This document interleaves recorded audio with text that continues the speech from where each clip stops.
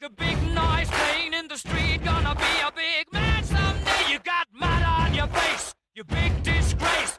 Kicking your can all over the place, singing, we will rock you. We will rock you. Buddy, you're a young man. Is anybody alive out there? Is anybody alive out there? Keep checking. Is anybody alive out there? And welcome.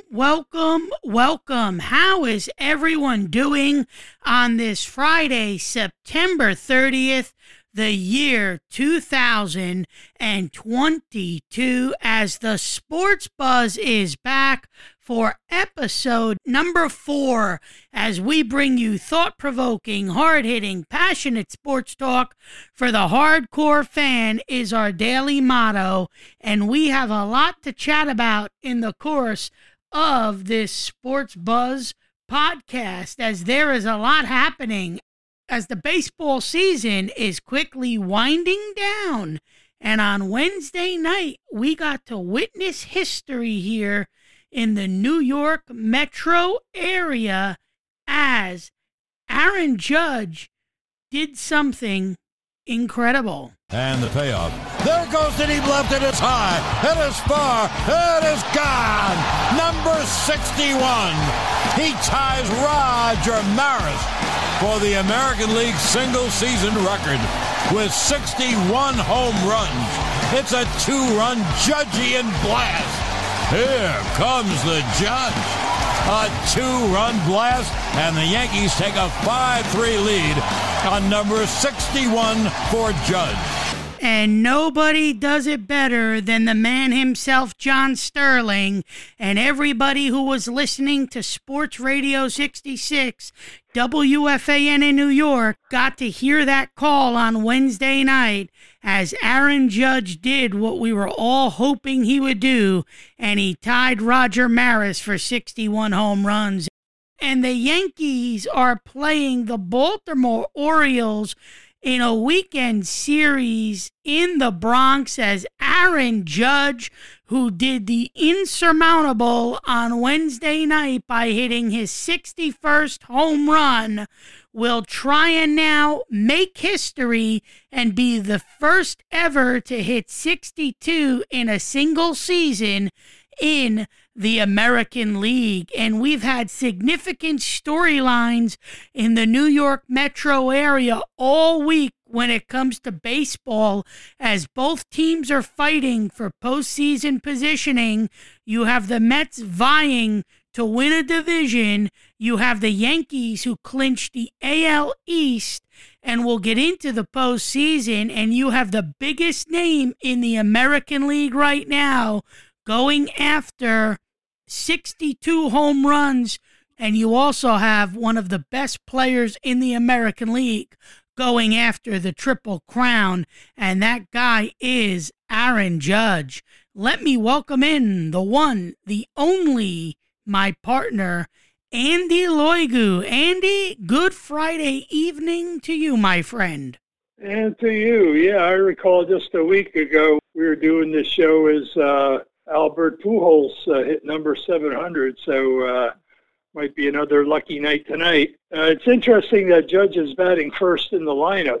You know, that's Aaron Boone giving him a chance to get that extra at bat, because every time you turn the lineup over, he's starting it right off again. So that's a special accommodation, I guess, to Aaron Judge. I'm old enough to have seen Roger Maris when he hit numbers 60 and 61, and he was batting third in those days. He batted third almost that entire season. And it really brings back memories of Roger Maris for those of us who are old enough to remember those days. When you look at the sport of baseball, Andy, there is no other sport, whether it's the NBA, whether it's football, whether it's the NHL, there is no other sport that can make for as a dramatic moment as baseball can when you're chasing a record. And we saw a lot of those riveting moments with Albert Pujols going for the 700 mark last week, getting that last Friday night, 699 and 700 against the Dodgers, and then Judge doing what we all wanted him to do, and that was go after Maris, and now we all just eagerly sit on the edge of our seat as he tries to hit 62. Yeah, it's funny. I can think of one NBA game that would have rivaled, when you're talking about a statistic, and again, I'm old enough to remember it, March 2nd, 1962, Wilt Chamberlain scored 100 points in one NBA game against the Knicks, and nobody's ever come close to that ever since. But I remember that was pretty special, a 100-point game by one player. But you're right, when it comes to statistical milestones, baseball is in a league of its own as far as the excitement that can be generated by numbers. Statistical numbers. And so far, Judge has a hit tonight, but it's not that 60-second home run that we're all anticipating, as the Orioles lead the Yankees 2-1, and the Orioles came into this game sadly short of a postseason appearance, as they were tough and gritty throughout the second half of this season and played very hard for their young manager, Brandon Hyde. They lead 2-1 tonight, but they will not be eyeing any postseason aspirations as that fell short. The Red Sox and Blue Jays are playing together in a weekend series, and the Blue Jays have a 4-0 lead as they clinched a postseason berth, and they get ready to play some October baseball as they will just be playing their next few games out to try and better position themselves for postseason play in that 4, 5, 6 wild card spot. Guardians are on top of the Royals 6-3 at the end of the 7th.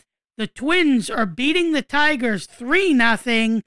And in what is probably a must-watch weekend series, and the biggest series as this season dwindles down to its final 5 games at the conclusion of tonight, DeGrom took the slab for the New York Mets, but sadly, Andy, in the top of the 7th, the New York Mets are down 3-1 as the Mets do own the tiebreaker against the Atlanta Braves this year, but they at least have to take one game in this series to be comfortable knowing that they can capture that division title. And so far, the pesky Braves, the fighting Braves, the Braves that never say die, at 97-59, a game out of the division, are up 3-1 in what is a must-win situation from here on out for Brian Snitker's club if they want to get back to being division champs in the NL East. Well, yeah, the Braves didn't win the World Series last year by accident. That's a good team. And one thing that's made the Mets interesting all year is the Mets have had a lot of come-from-behind wins, a lot of them. But in the postseason, you're facing a better caliber of pitching, so it'll be interesting. But you never count the Mets out. They've had a way of putting rallies together, and one team that I can remember that continued getting those rallies in the postseason was the Angels of 2002. You may be old enough to remember that team, the Rally Monkey, and they had some historic rallies in the World Series. They're down 5-0.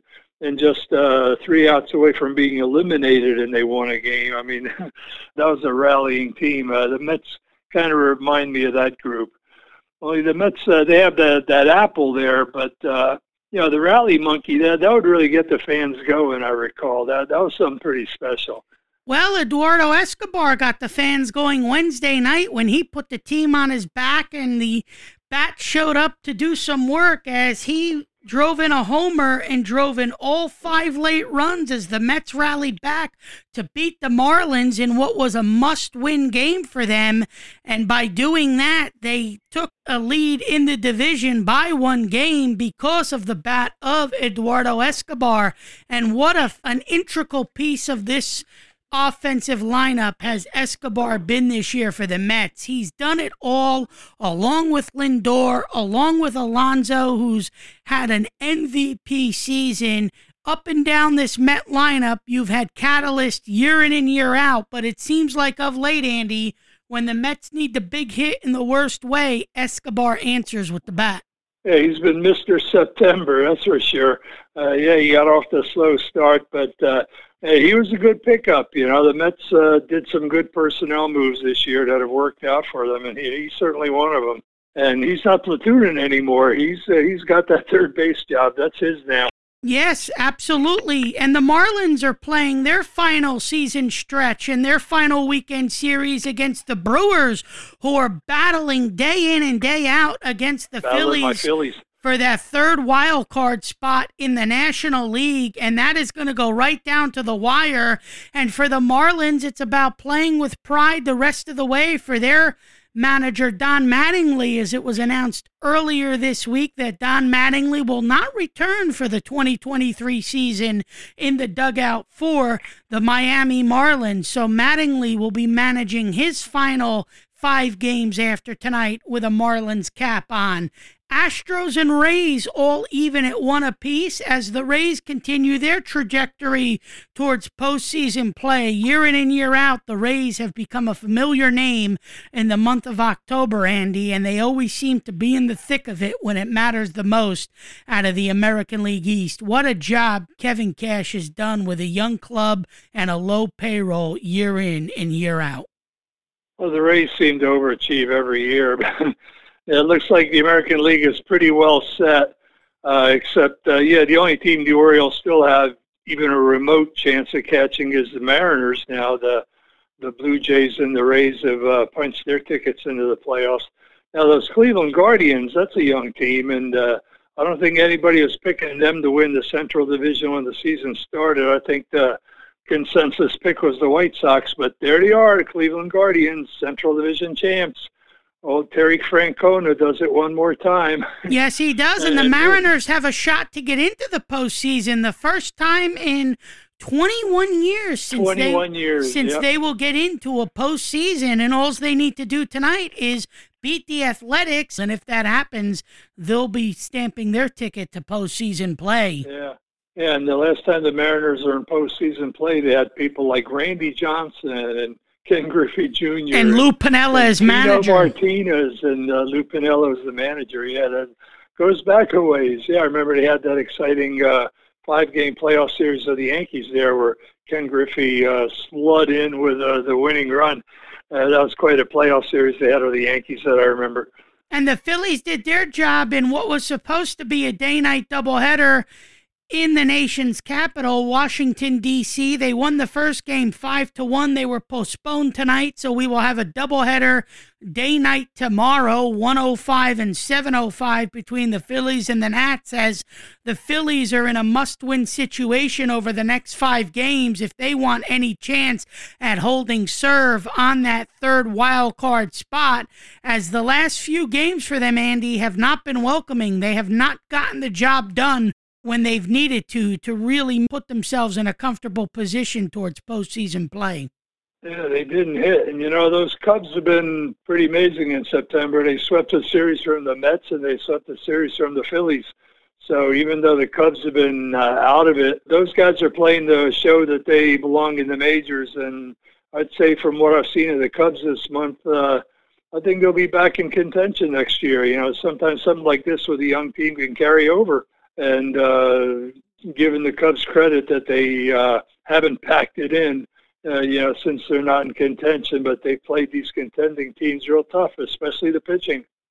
They do, Andy, and the Mets are still down 3-1. Tyler McGill is in the game now, pitching for the Mets. Darno at the plate. The Braves have one on, nobody out. McGill started the season real well with the Mets, and then he got hurt. He did. You got to really give it up to the Atlanta Braves and the job that Brian Snitker and Anthopoulos, the GM, has done with this team. They lose Freddie Freeman. Everybody thinks it's going to be a down year for them when the season starts. Everybody feels that there's not enough pieces there for them to win now.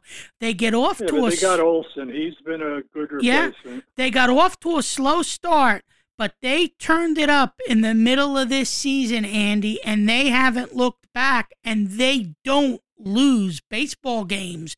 And the Braves right now are going to be a scary team, whether they win the division or get in as a wild card. They are going to be an extremely tough out in the postseason coming off of that championship last year.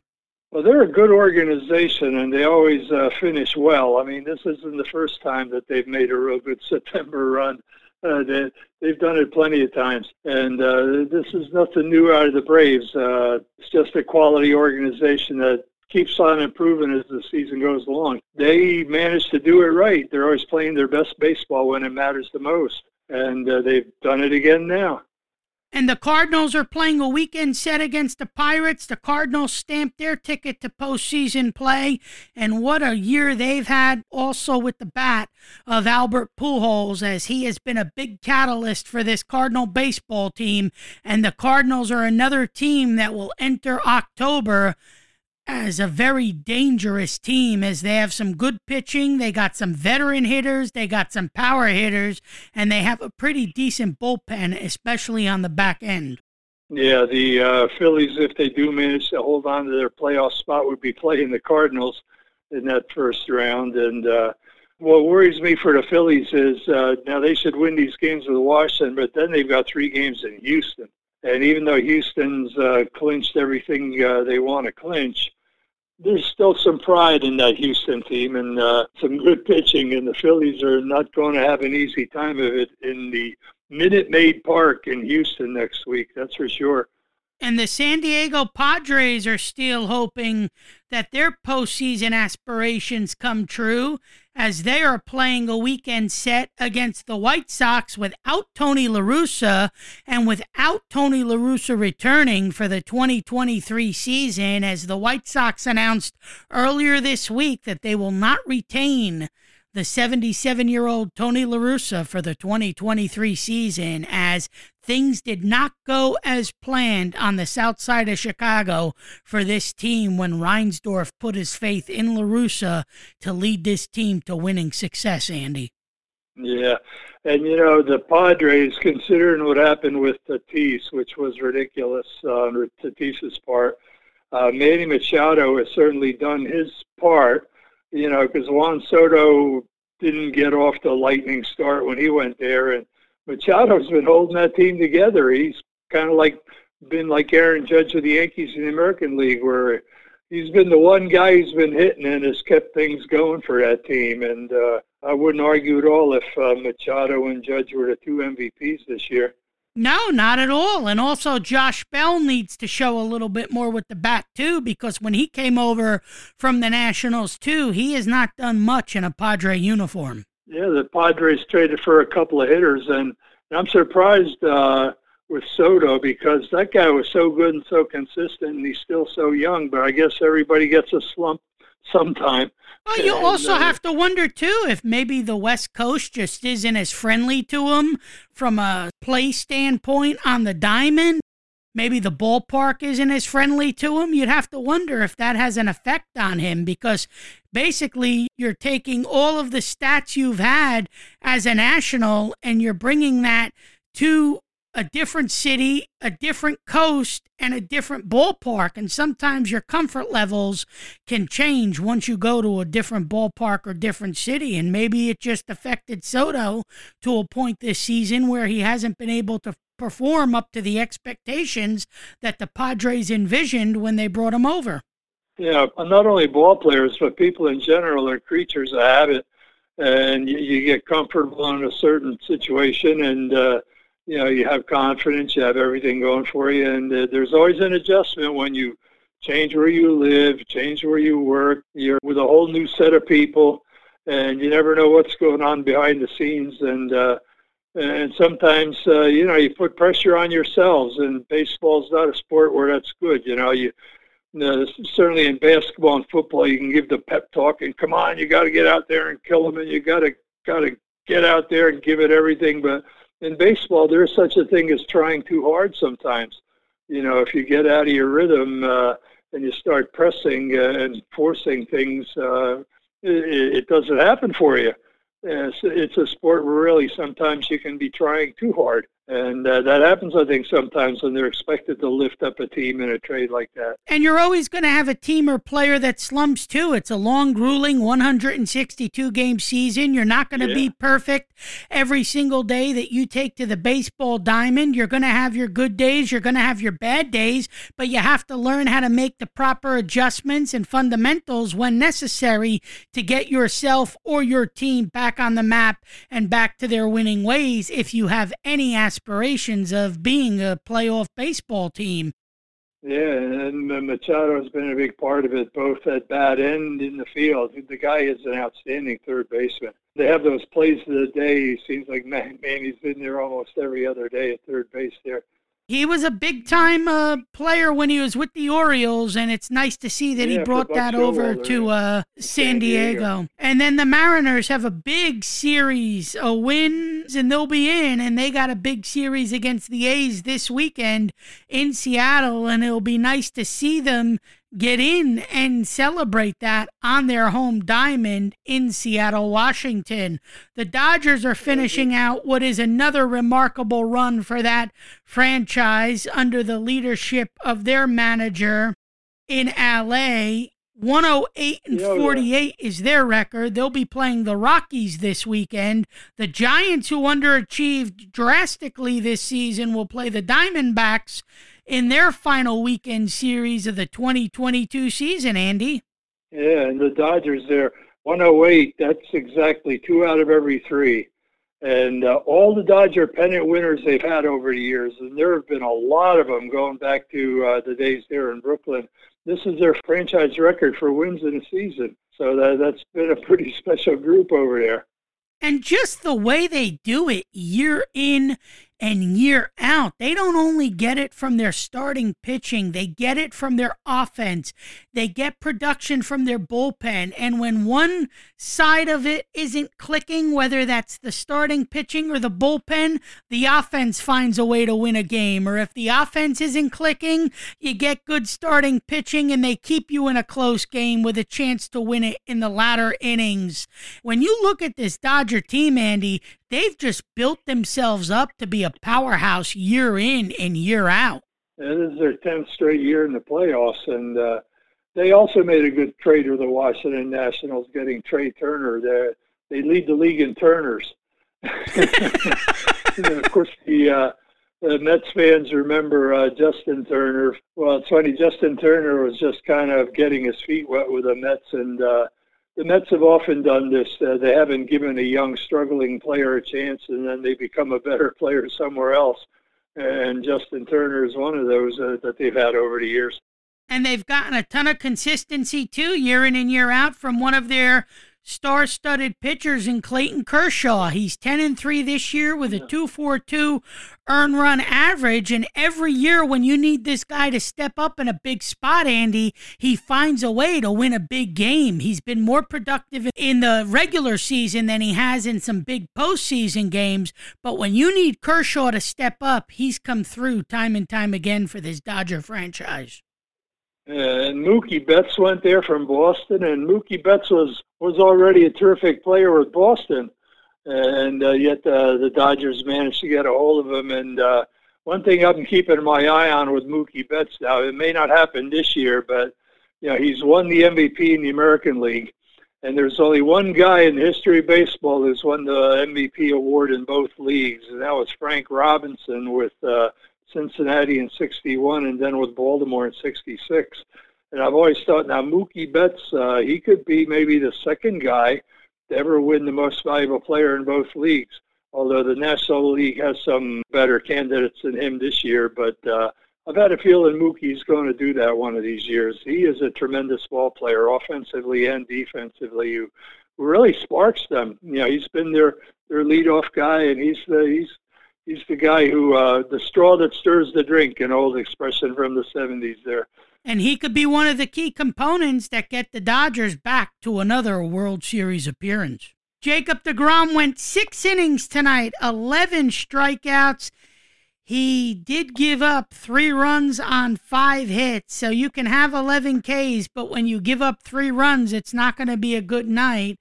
And the Mets are in the bottom of the 7th, 2 out, and sadly, the Braves have a 4-run lead as they lead the game 5-1 in the bottom of the 7th at Truist Park in Atlanta. Tyler McGill only went a half an inning, gave up 3 hits, 2 runs, 2 of them earned. Now Trevor May is in the game trying to get the Mets out of the 7th and to the 8th by limiting the damage. So far the weekend has not started off well for the New York Mets. And right now the Braves are showing why they're superior, Andy, because they're getting key hits, they're getting big hits, and they're doing what they need to do with their pitching. Fried went 5 innings, 4 hits, 1 run, 1 earned, only 3 strikeouts. But you know Fried as well as I do. He's not a huge strikeout pitcher. He's more of a ground out type of pitcher. He gets the opposing offense to ground out a lot, and therefore that's where you calculate a lot of your outs in a 9-inning game. Yeah, it keeps that ball low, has that sinker going. I'll tell you one thing that Mets fans and Phillies fans have in common. Both fan bases are sick and tired of hearing this. Oh, the tomahawk chop.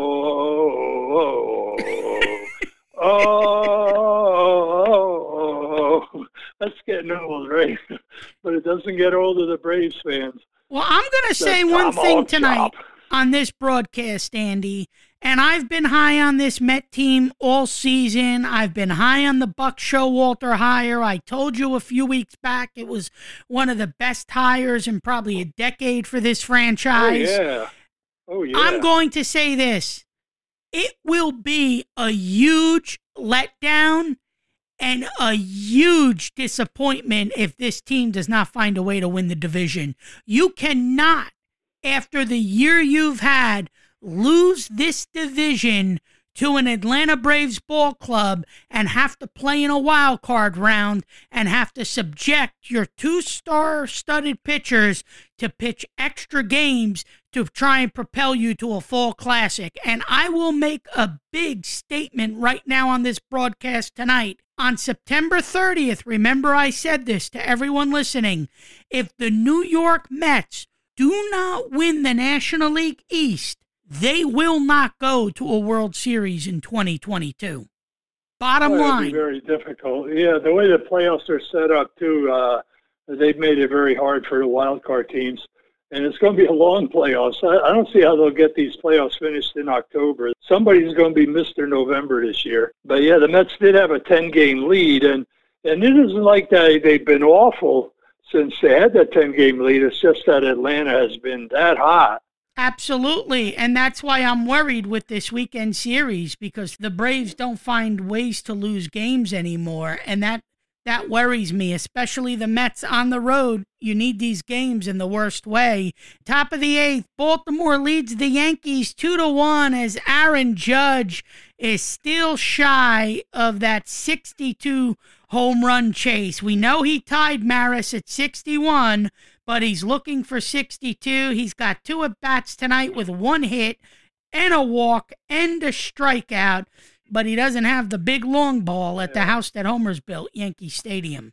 Well, the hit helps his cause for the Triple Crown. I mean, a guy with that many home runs winning a Triple Crown, that would be new. I think Mantle had, 56 in his Triple Crown year. But usually it's been guys in their 40s, hitting 40-some home runs in their Triple Crown years. Triple Crown for a Judge would be really something. And, I'm happy for him because I've covered minor league baseball a lot. I've done a lot of newspaper coverage of minor league baseball. And I remember when Aaron Judge was with the Trenton Thunder, and he looked like an awkward baby giraffe. You weren't really sure what kind of a player he was going to be in the major leagues. I've just been amazed to see what he's been doing in the big leagues. Have you ever in your lifetime, though, Andy, and I've known you've watched a ton of sports throughout your lifetime, though, but have you ever seen anybody with the ability and the fortitude of what Judge has done in one single season, because he really is the catalyst that has propelled the Yankees to get into the postseason. He has been the catalyst that has put this team front and center in the American League. And there's one thing standing in their way as I speak to you tonight on September 30th, and that is the Houston Astros. And I think it's going to come down to not only pitching for the Yankees, but it's going to come down to Aaron Judge and what he can do as an offensive catalyst in an ALCS if the Yankees have World Series aspirations, because it's going to be an ALCS, if we are so fortunate to see it, between the Yankees and the Astros. The Astros are going to have the home field, and the Astros have owned the Yankees in postseason play, and the Yankees have been a huge home run hitting ball club this year. They've relied on it, they've depended on it, and a majority of their runs this season has come via the long ball, and the short fence at Yankee Stadium helps that. But on the road, the extra pressure of looking to hit the ball out of the park could come back and haunt this Yankee team that has seen Judge, one of the best home run hitters in the sport, go out there day after day and propel the offense with the home run ball. Well, the Astros have a complete lineup, and the Yankees just have Aaron Judge. Judge has been carrying them, which is one thing. If you compare Judge's season to Roger Maris's 1961 season, Maris had a hot Mickey Mantle hitting behind him. Maris had 61 homers, Mantle had 54 homers, and Ralph Houck was consistent with that lineup. Maris was third, Mantle was fourth day after day. And Mantle was backed up by Yogi Berra. Here he had Roger Maris with Mantle and Yogi Berra backing him up. Judge hasn't had that kind of protection, and but yet he's doing what he's doing. Just all that much more credit to him. The New York Mets had a run in the top of the 8th as Tomas Nido hits one out. Now it's 5-2 Braves as the Mets hope to have a rally in them as they play Game 1 of a 3-game weekend set at Truist Park in Atlanta. I'm Kevin Wolf. He's Andy Loigu, and you are listening to the Sports Buzz. Passionate sports talk for the hardcore fan is our daily motto as we come to you live on Clubhouse, streaming this very broadcast, a broadcast that aired from 2006 to 2010 on 91.9 WNTI FM in Hackettstown on a powerhouse FM radio station. We decided after 13 years to get the band back together and recreate the magic on FM radio and bring it to the digital space. Sports Buzz Show, the number 1 at gmail.com. Sports Buzz Show, the number 1 at gmail.com is where you can reach me. We're going to step aside for a break. When we come back, we'll talk some NFL football. We have some college football to talk about. We have a lot more to do, and we also have to mention Tua Tagovailoa and the head injury last night and the ineptitude of the Miami Dolphins for potentially risking their quarterback's life on the football field after back-to-back hard hits in Week 3 and Week 4. And now we question the medical staff, the Dolphin franchise, the first-year young head coach, and we have to wonder what the rest of this season will hold with Tua getting knocked down and hit hard on the football field. We're going to step aside for a break. We'll come back, and we will have more great sports talk banter coming your way. While serving in Iraq, an IED took both my legs, but it didn't take my spirit. As America's veterans face challenges, DAV is there. I'm Greg Gatson, Army veteran. DAV helps veterans and their families get the benefits they've earned. Today, I'm an entrepreneur, photographer, and public speaker. With the right support, more veterans can reach victories, great and small. My victory is just being the best that I can be. Support more victories for veterans. Go to DAV.org. And welcome back to the Sports Buzz. Kevin Wolf and Andy Loigu talking sports with you. Our daily motto is passionate sports talk for the hardcore fan, and we try to deliver that every time we take to the microphone and give you great sports talk content. You're not going to get this on commercial radio.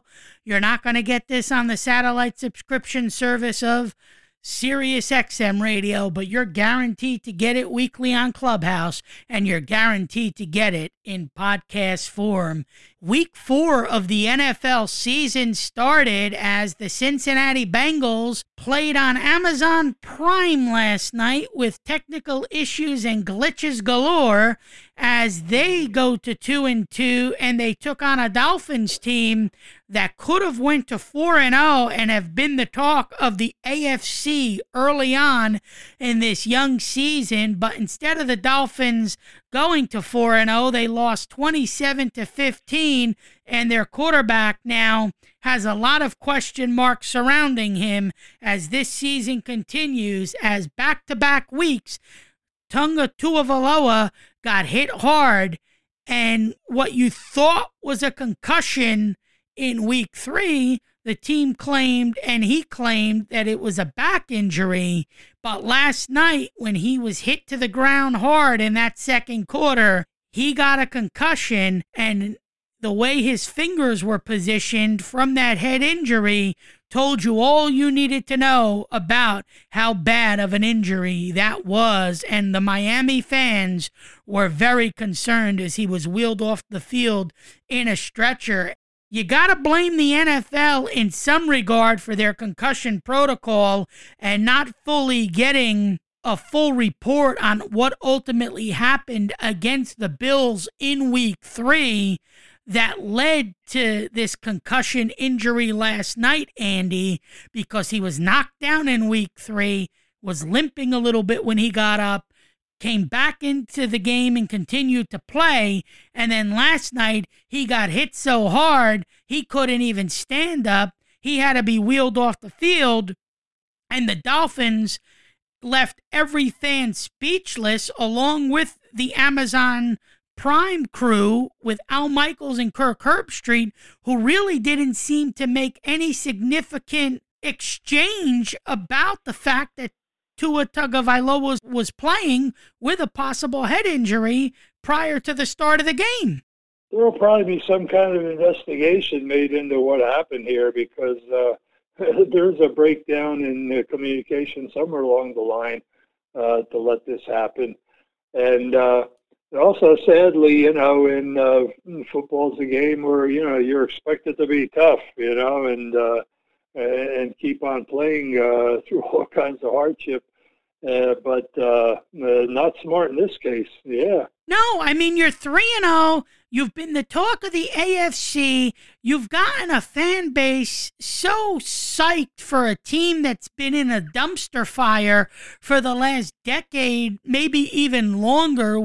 Since Jimmy Johnson and Dan Marino left the Miami Dolphins franchise, this team has been anything but spectacular on the football field on a week-in, week-out basis. You would think that they're buying into this young head coach. Tua has shown you a little bit more of what he did back in his Alabama days this season with the offensive system that the new head coach, Mike McDaniels, has put into place. And you would think with a 3-0 record that the Dolphins would go out there and play caution with their quarterback, who has made the headlines week in and week out and has led this team to some exciting victories. Now you chance a possible bigger injury stemming from what happened last night, and you don't know what kind of permanent head trauma you could have caused. You don't know what kind of permanent internal damage you could have caused. I understand that the Dolphins said today he's a little bit better, but you should have not let Tua take the football field on a short week of rest for a Thursday night game on Amazon Prime if you did not fully get him checked out by that medical staff or get a full answer as to what happened in week 3 prior to taking the field in week 4. That was uncalled for, and the NFL should be embarrassed. The Dolphins should be embarrassed, and they really need to find a way to get this concussion protocol situation solved, because I get it's a shorter season than most with the National Football League than most other sports, Andy, but your quarterback in this league is your prime figure to lead this team, and when you go out there and do what the Dolphins did, you got stupid written all over you, and the Dolphins had stupid written all over them last night. Certainly hurt themselves for the long run, but I had my doubts during the off season. They finished off last year with an 8-1 run, and then they made coaching changes during the off season. I was thinking, well, why did they do that? They found their formula for winning, and why not let it carry over into the next year? But for some reason they made coaching changes, and right now it's not looking like they made the right ones. No, it's not. And on the New York side of things, Andy, the Jets have come back true to form after they get a miraculous victory in Week 2 on the road against the Browns, and Joe Flacco shows his veteran leadership. They go out there and put up a dud this past Sunday against the Cincinnati Bengals, who got their first win at MetLife Stadium. And listen, for this Jet team, you saw a lack of efficiency with the ball offensively. You saw the defense break down in key situations in the second half of this game, and you saw a miscommunication factor between the head coach and the quarterback. And if you're the Jets now and you're getting ready for a big Week 4 road game against the Pittsburgh Steelers team, who's going to be prepared, who's going to be raring to go, who's got an extra few days of rest coming off of that Thursday night loss that they had to the Browns last week, you know that Mike Tomlin's going to have this team prepared. And Pittsburgh is having their own quarterback controversy right now, as Mitchell Trubisky has started off slow and hasn't proved that he may be worthy of a starting quarterback role for the entire season for this team, as Kenny Pickett sits in the wings to hopefully become a starter down the road for this franchise. So it's going to be a big game for Trubisky. It's going to be a big game for the Steelers. And I personally don't think the Jets are going to have many answers at Heinz Field in Pittsburgh against the Steelers this Sunday. They looked flat last week. Zach Wilson is coming back after his injury. You don't know how much rust he's going to have when he takes to the field. He hasn't practiced a lot with this team. He hasn't really done a lot of pre-snaps until this week in practice. So you don't know how ready this Jet team is going to be to face a Steeler team that's got a little bit of extra rest and is hungry for a win. Well, you know what? Joe Flacco has a history of winning big games against the Pittsburgh Steelers, but Flacco was with a better team when he was doing that. Yeah, I don't think history will repeat itself in this case, but it is interesting. Flacco and the Steelers, they go back a ways. They've had some great battles. But, that was, of course, the Ravens-Steelers rivalry, which has been, acknowledged as one of the best in all of sports. But, we'll see. This is going to be a big week for the Giants and the Jets to see if they can show the fans that they are going to give them a reason to buy into them. This is a put up or shut up week for both of them. And speaking of the New York Giants, me and you said last week on this very program, The Sports Buzz, streaming live on Clubhouse and available for podcast playback on this Friday, September 30th. We welcome one and all tuning in to this broadcast tonight. We said, Andy, last week that the Giants were going to have a tough task against the Dallas Cowboys, and the Cowboys didn't come into this game and prove me or you wrong, as Cooper Rush played great offensively. The Cowboys' defense stepped up when they had to, especially in the second half, and they did everything they had to do to get a much-needed, important road victory on national TV on a Monday night. When your star quarterback goes down, those are the type of wins that you have to go out and get and answer the call to be a legitimate force for postseason positioning in the National Football League. This Cowboy team is a good team. There's a lot of pressure on Mike McCarthy. They still make a ton of bad, stupid penalties in their games. There's a ton of flags against this team week in and week out. And some of the little fundamentals that seem to be off week after week concern me a little bit when it comes to preparedness with Mike McCarthy, because Dallas can go out there and play well and look good, Andy, but they're never polished enough to me to be a complete team. There's always a flaw here or a flaw there, and if it's not a flaw with the offense, it's a flaw with the defense. And if you really want to be a legit playoff Super Bowl contender, you have to be as flawless as possible in this league.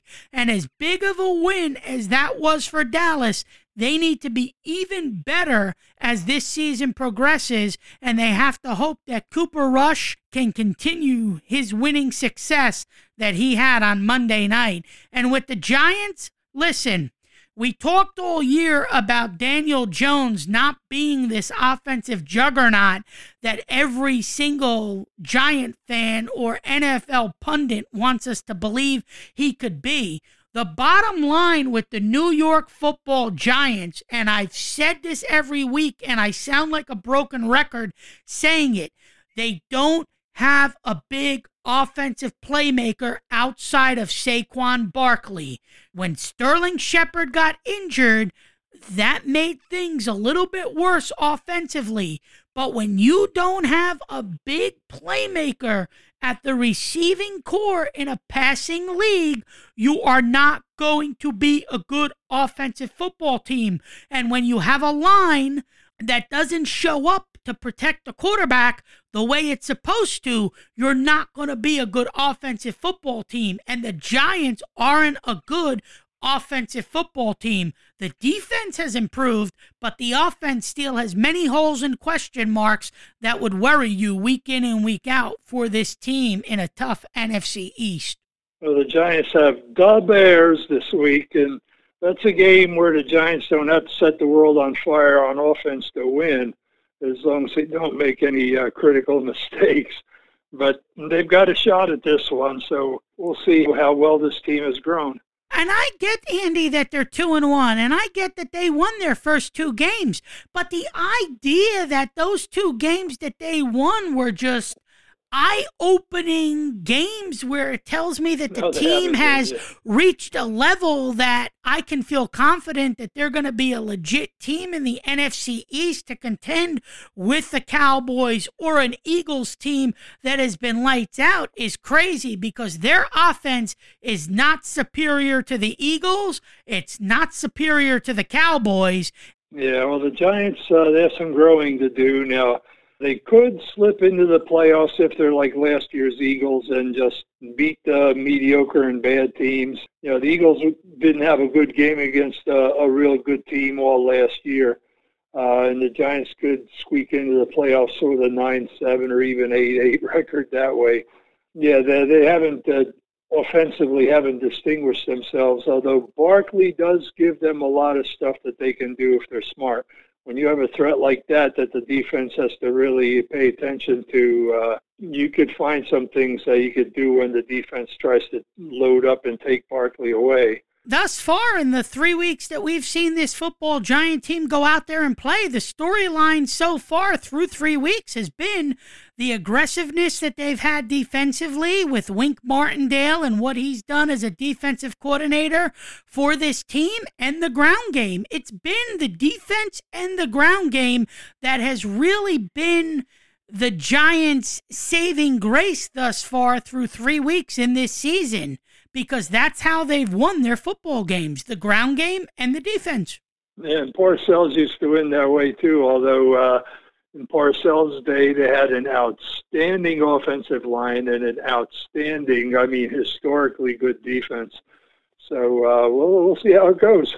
And your Philadelphia Eagles, Andy, are the only unbeaten team left in the National Football League as they beat the Commanders 24-8 in the nation's capital last Sunday, and they get ready this weekend for a matchup against the Jacksonville Jaguars. Yes, and what a Doug storyline that's going Super to Bowl be. winning coach. Doug The Peterson Eagles Super Bowl winning coach. Yep. going back to Lincoln Financial Field in Philadelphia after trouncing the LA Chargers on the road on the West Coast in Los Angeles last Sunday brings a Jacksonville Jaguar team that actually, Andy, with Peterson as head coach and the system that he's put in place for Trevor Lawrence to excel, this Jacksonville Jaguar team finally may be for real in the AFC South. Yeah, Peterson knows how to coach quarterbacks. He was a quarterback himself in his playing days. And, he invented the Philly special, which we will always praise him for that, no matter what he does to us in the future. You remember the Philly special that they came out with in the Super Bowl at just the time in that game where they needed it. They needed a score. Yeah, that was a great memory. Doug Peterson, he'll get a big cheer from the Eagles fans. They'll become a bad guy once the game starts, but he should get a real good welcome from the Eagles fans. He will. And listen, when Jacksonville hired him, I said it was a great hire from the day they announced that he was going to be their head coach, because I wish he was still with the Eagles. He is a guy who knows how to go in there, work with a quarterback, mold the quarterback into being a successful figure for an offense, and then catapulting that offense to be legit and making deep runs into postseasons. And the Jacksonville Jaguars right now, Andy, are a team that are sitting pretty in a weak division in the AFC South, and they are a team that I think, if all goes well and Trevor Lawrence can have that big game ability that we've envisioned him having since he's joined forces in Jacksonville as a professional football player, then I think the Jaguars are going to have some great storylines throughout this season. And I think Doug Peterson could become Coach of the Year when all is said and done if it turns out that he gets this team to serious playoff contention. I remember when Doug Peterson was playing quarterback, he was leading a West Coast offense back in the days when everybody was trying to copy what Joe Montana did. Everybody was going to the West Coast offense, but Peterson ran it well. And I guess he's got some of those aspects of that offense incorporated into this team, the way he did it with the Eagles, too. I mean, go out there and beat the Chargers 38-10, 262 yards in the air for Lawrence, 3 touchdowns, no interceptions. That is just incredible. And to do it against an LA Chargers team who you thought was going to go in there and be the more physical team and be on the winning side in this game. The Jaguars didn't only go in there and win, Andy. The Jaguars went in there and basically fed the Chargers their lunch, their dinner, and their dessert. And Peterson knows a thing or two about how to navigate a season and go into the playoffs and win the Super Bowl. He's been there, done that. So you got to give that guy every consideration here.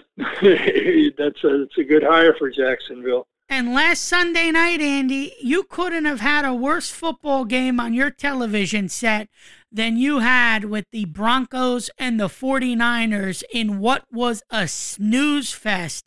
And it has not been a warm welcome for Russell Wilson or Nathaniel Hackett in the AFC West with the Denver Broncos, because that team leaves a lot to be desired when it comes to play on the field. They can't make big plays. They can't run the football. The defense looks off kilter. What is going on with the Denver Broncos? They'll be tested this week in Vegas. Yeah, that's going to be an interesting game. Broncos at the Raiders. And that's a big game for Josh McDaniels. When you have a meeting with your owner after week 3 of a football game, when you lose the way you did to the Tennessee Titans, and you have to have a closed-door meeting with your owner, you know things are not going well right now for Josh McDaniels and company with what he's sort of trying to do with Derek Carr and this Raider team. And I think the pressure is on right now, and this is going to be a must-win game for the Vegas Raiders this Sunday if they have any chance of having some successful winning success this season, because there's one guy laughing right now, and that guy is Passaccia, who was turned down a chance to become the head coach and take the interim tag off of his name, and the Raiders chose to go in a different direction. And so far, the Mark Davis master plan that he had in place by bringing McDaniels in has not proved to work right now in Vegas. Well, I think Carr is the kind of quarterback who can drive the Raiders to some success. Yeah, I do like Carr, but they've got a lot to work on over there if they're going to do big things.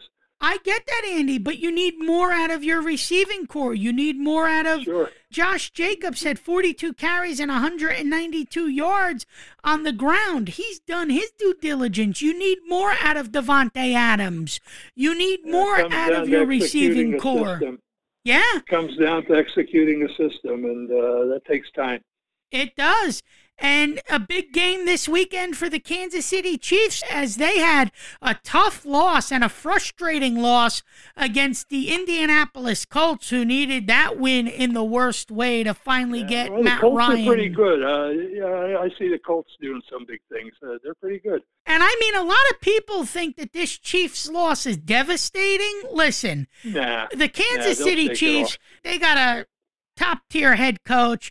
They got one of the best quarterbacks that the NFL has to offer, and Valdez-Scantling and Smith-Schuster have gotten the job done for the missing pieces that left this team in the offseason, a la Hill to the Dolphins, a la Sammy Watkins when he left this team, and Kelsey at tight end with his tough physical approach as a tight end with the ball going into his arms from Mahomes. This team is a tough team, and they will bounce back nicely. I don't know if they'll bounce back in Tampa Bay against Tom Brady, who's getting a full, healthy offensive team back this week, but I wouldn't worry for one game that the Chiefs lost. It was more about some bonehead mistakes that the Chiefs made in the second half and the Colts being able to capitalize on it than it was about the Chiefs really losing this game, because the Chiefs were the better team for 60 minutes. They just came on the short end of a 20-17 loss to the Colts on the road. Well, in a salary cap league, you can't keep a winning team together very long because everybody wants their payday, and you can't give everybody that payday. You're going to lose some players along the way, but organization like the Chiefs, just like the Ravens a few years back, and well, you want to talk about a team that's constantly rebuilt itself, would be those New England Patriots with Bill Belichick. I mean, if you're a good organization and a good system, you can replace a good player when you lose one and keep it going. It really does come down to that fundamentals in the system. And New England lost to Baltimore in their home opener last week, and they have another tough task this weekend, as they will be the highlight game of the week this Sunday, the 4:25 game, as they will head to Lambeau Field and take on the Green Bay Packers. And we all know about Bill Belichick. We all know how Bill Belichick finds ways to win games. We all know that he's one of the best head coach to ever put a headset on and coach a team to victory, and all of the Super Bowl appearances and the Brady duo with him, and then Mac Jones coming over and instilling Belichick's philosophy into Mac Jones. But Mac Jones gets injured last week, and now New England goes with their backup quarterback, and you have to wonder, really now, is this the time when New England starts to fall as just a subpar team and not a superior team like they've been year in and year out? They may not have been superior last year, but they found a way to get into the postseason. They just took on a much tougher and talented Bills team in freezing cold conditions in January in Orchard Park. that sent them packing after their wild card loss. But if you're New England, you have some concerns as Mac Jones got injured and you don't have that big quarterback now leading the way. Hoyer's okay, but he's not fantastic. Well, even the best coaches in the league would have a hard time getting a team ready to play the Baltimore Ravens, because how can you get a practice squad to simulate the stuff that Lamar Jackson does out there? I mean, you can't really prepare for that team. You just got to hope for the best. It's who can do in practice what Lamar Jackson can do. And that'll be another highlight game. The Bills coming off of that tough loss against the Dolphins, and the Ravens getting ready to take on a Bills team, and each team is 2-1. And I really think when you look at this game, Andy, it's going to be a slugfest. It's going to be a tale of two quarterbacks for each offense. It's going to be about Allen outdueling the Ravens quarterback and vice versa. It's going to be about Jackson outdueling Allen on the Bills for whoever's going to come out with the final W in the win column in this game, because they both have very good defenses. They're both well coached. They both have great special teams, and they both have phenomenal offenses. So this is going to be must-watch theater on Sunday afternoon if you're a Bills-Ravens fan or if you're an NFL fan as a whole. And it's sad that in the New York market, we more than likely won't be able to see a blockbuster affair of this magnitude on our television sets. It may be on in Philadelphia. The Ravens and the Bills had a pretty good playoff game a couple of years back in Buffalo. They're both playoff experience. Yeah, that game may be on in Philadelphia, the Ravens and the Bills, because, the Eagles game, I'm pretty sure that's going to be on Fox. Yeah, you got the Giants on Fox. The Jets are going to be on CBS at 1 o'clock, so you're not going to get that game in New York because you're going to have the Jets playing the Steelers on CBS, the Giants playing the Bears on Fox. You may end up getting it in the Philadelphia market, Andy. Philadelphia, the AFC games you get in Philadelphia are usually Steelers or Ravens because they have nearby fan bases, and you get the Ravens and the Steelers a lot in Philadelphia. I know it's only 3 weeks in, Andy, but what has caught your attention the most through the first 3 weeks of this NFL season? What has surprised you? What do you think our audience and listenership should look for as this season progresses from a surprise standpoint in the National Football League? Hurts has made quantum leap in terms of his decision-making ability on the field and just simply guiding a team. Everybody knew he had a lot of talent to work with, but he needed to learn how to lead that team. And quarterback, just by nature of the position, has to be a leader out there. And Hurts has really stepped up so far, and pleasantly, surprisingly so.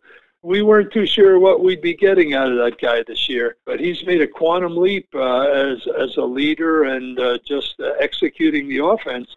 I'd say that's from a Philadelphia fan's perspective, but that's been one eye-opener. And up until Thursday night, I really was impressed with what Miami had been doing. And also, I do think the Giants are pretty good right now. I know you've had a lot of disappointment with them, but there's some potential there for the Giants to have a nice season by the time this is all over. But they still got stuff to work on. But a defense can help a team stay above water while the offense is getting it together. So there's a few noteworthy things over there about the season so far. Disappointed in the Vikings. I thought the Vikings would be better. When you look at this Dolphins team, Andy, do you have cause for concern that this Tua situation could really have put a damper on the season the rest of the way? Or do you think they're going to bounce back from this? Tua's going to come back and ultimately be the quarterback that we saw over the course of the last 3 weeks prior to this injury? It'll still be determined because we don't know the full extent of this injury. It's not like he's just going to miss a game or two and then be right back on the beam. We really don't know. The Dolphins situation is unclear as of the moment yet. And also, speaking of the NFL, I heard a lot of different gripes and a lot of different opinions bantied about the fact that the NFL plays in London or the NFL plays some games in Germany. What is your whole take on the Saints and Vikings matching up at 9:30 in the morning this coming Sunday to play a game internationally, and the Giants and Packers doing that next week? Do you think this is a waste for the NFL, that the appeal just isn't there internationally, or do you think that it's a nice treat to get an extra game earlier in the morning? I've heard a lot of people say that they really feel that the international approach here with the NFL really doesn't do them any good long term from a fan appeal perspective. Well, the NFL's been looking to expand into other countries for the last several decades. I remember in the 1990s they were talking a lot about possibly even putting a franchise into London. Now, I don't see how that could work very well. I know I was watching Good Morning Football on NFL Network this morning. They were out there in England having a jolly old time there. And there are some fans who were standing by there chatting with them who were pretty knowledgeable of, just like typical football fans you would say here. I guess it works as far as having games there, and the English people like to go out there and see them, and the NFL makes its money. But I can't see London ever having an NFL franchise. I don't know how well they would support one either, especially if it's not a real top-notch one every year. I don't see an NFL franchise locating in London, but I guess it's enough of a novelty that the British fans go out there and watch it. Speaking of Good Morning Football, that great morning show on NFL Network that broadcasts live here in the Big Apple in New York. What about Kay Adams quickly? Just a quick aside here. She leaves a morning NFL show where she was one of the headline hosts on this show with speculation that she's going to go over to Amazon and be part of that Thursday Night Football deal. That doesn't work out. So she moves out to the West Coast and she has a 1-hour show on FanDuel called Up and Adams. If you're Kay Adams, you're getting up every day throughout the course of this NFL season wondering what you did, because you go from being a premier star on a successful morning show, on a show that is highly rated, on a show that many football fans flock to for their AM news, and you leave a team of that magnitude to go say you want to be part of the Amazon package. You end up not making or getting a deal done with Amazon, and you end up on a FanDuel outlet for an hour where only 20% of the United States of America can watch you if you have that as a digital service or on some television outlet where you can get that respective channel. Boy, oh boy, Andy, how the times have changed for Kay Adams with what she's done in the broadcast television business. Sometimes people need to know when to leave well enough alone. I guess some people pitched her all kinds of promises and tried to lure her with unrealistic expectations there, but nobody's irreplaceable. You know, if you're in a good spot, you might as well stay there, because Good Morning Football is a go-to venue for football fans, that's for sure.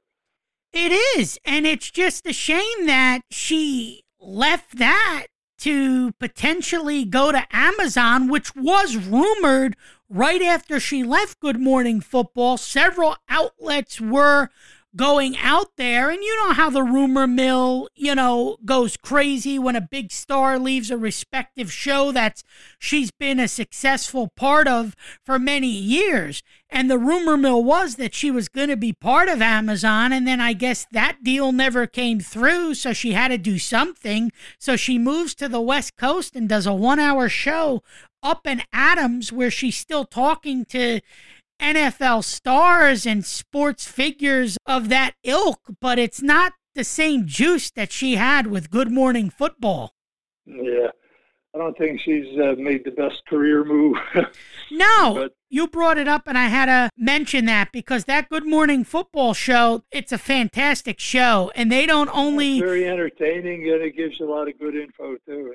Yeah, it does, and they have a great panel. That Peter Schrager is fantastic. The panel they have there is just... Kyle Brandt. Yeah, Kyle Brandt. They're just really good, and they give you the ins and outs, and they share different things with you that you may not learn about on any of these other pre-post game or halftime shows that we watch on a daily basis throughout the NFL season. So it's definitely a good show, and I'm glad you mentioned that tonight.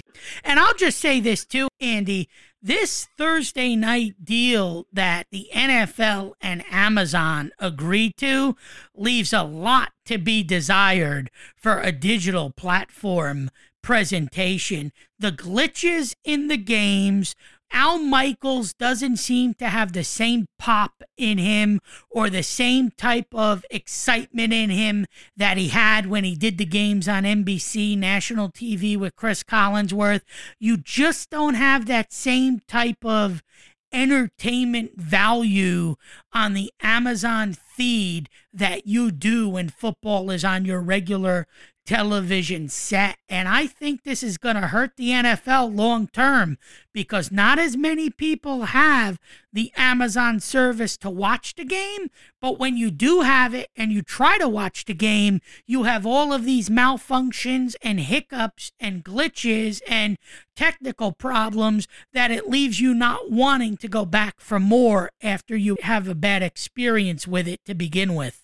Well, probably until the end of October, we'll have some good postseason baseball to watch on Thursday nights. And then November, December, we'll have college football, college basketball. I'm just, Thursday night isn't even an NFL night for me anymore. Sadly, I have to report that the New York Mets lost game one of a pivotal 3-game set at True East Park in Atlanta, 5-2, and the Braves will end this evening tied for first place with the New York Mets as Jacob deGrom suffers the loss. He now goes to 5-4 with a 3.8 earned run average. Max Fried gets the win. He goes to 14-7, and Kenley Jansen gets his 38th save as the pesky Braves continue to find ways to win baseball games, and the Mets will hand the ball off to Max Scherzer for Game 2 of this 3-game set tomorrow night, with the hopes that they can get a W in the win column. So the Mets fall short to the Atlanta Braves 5-2. Well, the Braves just go out there, they hit, they pitch, they play defense. I mean, they just do what you're supposed to do, and they do it consistently well. Terry Francona continues to win with the Cleveland Guardians as they defeat Mike Matheny and the hapless Royals 6-3 this evening.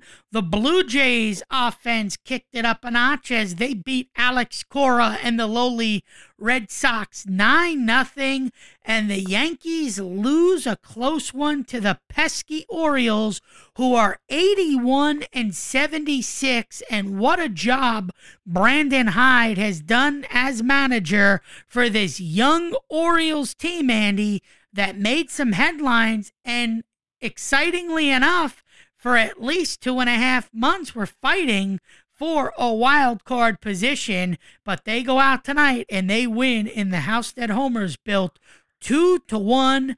Aaron Judge will have to wait another night to hit his 62nd home run of the 2022 season. Last year, the Orioles lost well over 100 games, and now they're over 500. Yes, they are. Cubs beat the Reds 6-1. As we said earlier in the show, the Phillies defeated the Nationals 5-1 in what was supposed to be a doubleheader. The second game was postponed due to the remnants of Hurricane Ian and all the rain that came through the nation's capital this evening. That game will be made up as a day-night doubleheader tomorrow at Nationals Park at 1:05 and then 7:05 for game number 2. D-backs lead the Giants 1-0 in the bottom of the first. Dodgers and Rockies all squared up at 0-0 in the bottom of the first in Los Angeles. Mariners and A's are tied up 1-1 at the end of the second.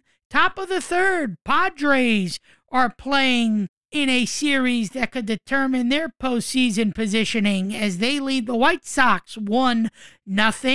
The Angels are leading the Rangers in the top of the fourth 2-0. Cardinals on top of the Pirates 2-1. Rays are beating the Astros 7-2. Brewers over the Marlins 1-0 as the Brewers are in must-win for the next 5 games that they play after tonight as they are battling with the Phillies for that third wild card spot. And the Twins beat the Tigers 7-0 in Detroit. And looking at the quick scoreboard for college football, as there are 5 games taking place tonight in college football, and we will give you those scores, and then we'll come back and talk some college football here on the Sports Buzz as we try to give you a little bit of everything on a week-in, week-out basis. Last night we had BYU beat Utah State 38-26. BYU, number 19 in the nation, moves to 4-1 as they defeated Utah State 38-26. And currently taking place tonight, Middle Tennessee is trailing University of Texas San Antonio 38-29 with a little over 10 minutes to play in the fourth. Boise State on top of San Diego State 21-13 as Boise State plays on the blue turf that they are noted for. Tulane beat Houston 27-24, and a little bit later on, number 15 seeded Washington will take on UCLA in UCLA, and the University of New Mexico will take on UNLV. So that's a look around the college football scoreboard on this Friday, September 30th, as we have spoken a lot about what's happening in the world of sports this evening, and we will continue with more chatter right after this as we'll talk some college football. How does that sound to you, Andy? Yeah, we got a lot of 4-0 teams out there, some pretty interesting ones there, including the Penn State Nittany Lions. Yes, they are always a fun team to talk about. We'll take a break. We'll come back on the other side with much more sports talk coming your way. Back after this. Hi, I'm Fuad Reves. I'm a home builder, and I have a question for all of you out there who are building your dream home. Are you making plans so your home will have healthier indoor air? It's an important question because there's a deadly invisible radioactive gas that can seep into homes from underground. It's radon gas, and when you breathe it in, it can cause lung cancer. Among non-smokers, radon is the #1 cause of lung cancer. The good news is that it's simple to build a home, so radon is not a problem. Building your home radon-resistant is a good, inexpensive way to stop radon from entering your home. Any builder can do it. So protect your family. Talk to your builder. Tell them you want a healthier, safer dream house. You'll have better dreams. Learn more. Visit the EPA at epa.gov/radon. That's epa.gov/radon. This public service announcement is brought to you by the EPA, who does not endorse this particular builder or any other commercial enterprise. Did you receive a call or message that mentioned Social Security and demanded immediate action? Did the caller know your Social Security number or other personal information and tell you that your Social Security number had been used in connection with the crime? Did you feel worried that your Social Security number might be suspended? Your bank account might be frozen or seized, or you could be arrested? That is not the Social Security Administration. Social Security will not threaten you, demand your personal information or instant payment, email or text you pictures or documents, or use a real government official's name to gain your trust. Social Security does not accept payments by gift card, prepaid debit card, internet currency, or by mailing cash. Criminals use these forms of payment because they are hard to trace. Do not be fooled. Hang up. Ignore them. Report this criminal activity to the Social Security Administration Office of the Inspector General at oig.ssa.gov.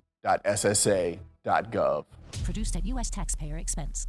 And welcome back to the Sports Buzz. Passionate sports talk for the hardcore fan is our daily motto as Kevin Wolf and Andy Loigu chat with you about what's happening in the world of sports as we stream this very broadcast that aired from 2006 to 2010 on 91.9 WNTI FM.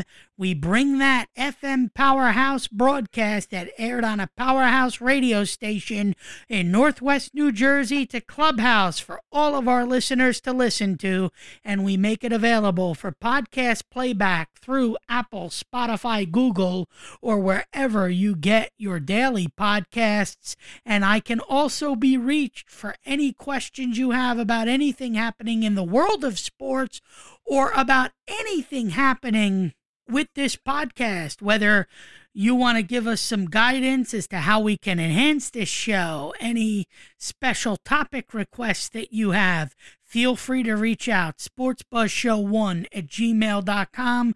That's sportsbuzzshow, the number 1@gmail.com. And before we get in to some college football talk, I want to play a highlight from Wednesday night as Aaron Judge chased history in Toronto, tied the single-season record for 61 home runs in the American League in a single season. He tried to get 62 tonight and fell short with only one hit. But here is John Sterling with that remarkable call on WFAN this past Wednesday as Aaron Judge chased history. And the payoff. There goes the deep left, and it's high, it is far, it is gone. Number 61. He ties Roger Maris for the American League single-season record with 61 home runs. It's a two-run Judgian blast. Here comes the Judge. A two-run blast, and the Yankees take a 5-3 lead on number 61 for Judge. And Andy, we could say what we want about how bad sometimes the Yankee radio broadcasts are with Sterling and Susan Waldman behind the microphone. The one thing you can say is that John Sterling knows how to call a big highlight in a Yankee game and a big moment in a Yankee game. And that has been his signature staple behind the microphone every year that the Yankees have had a big moment. And that's what he's noted for, big calls like that. And he did it this past Wednesday on FAN when Judge tied the Maris record for 61 homers. Well, John Sterling is entertaining. I met him, dropping names here. I was in the press room at a New Jersey Nets game, and I had press credentials for the Nets, and we got into conversation, John Sterling. He's a cool guy. He's okay in my book, and his calls have been, I like some of his over the years, like a nuke for Uke when they had Kevin Uke.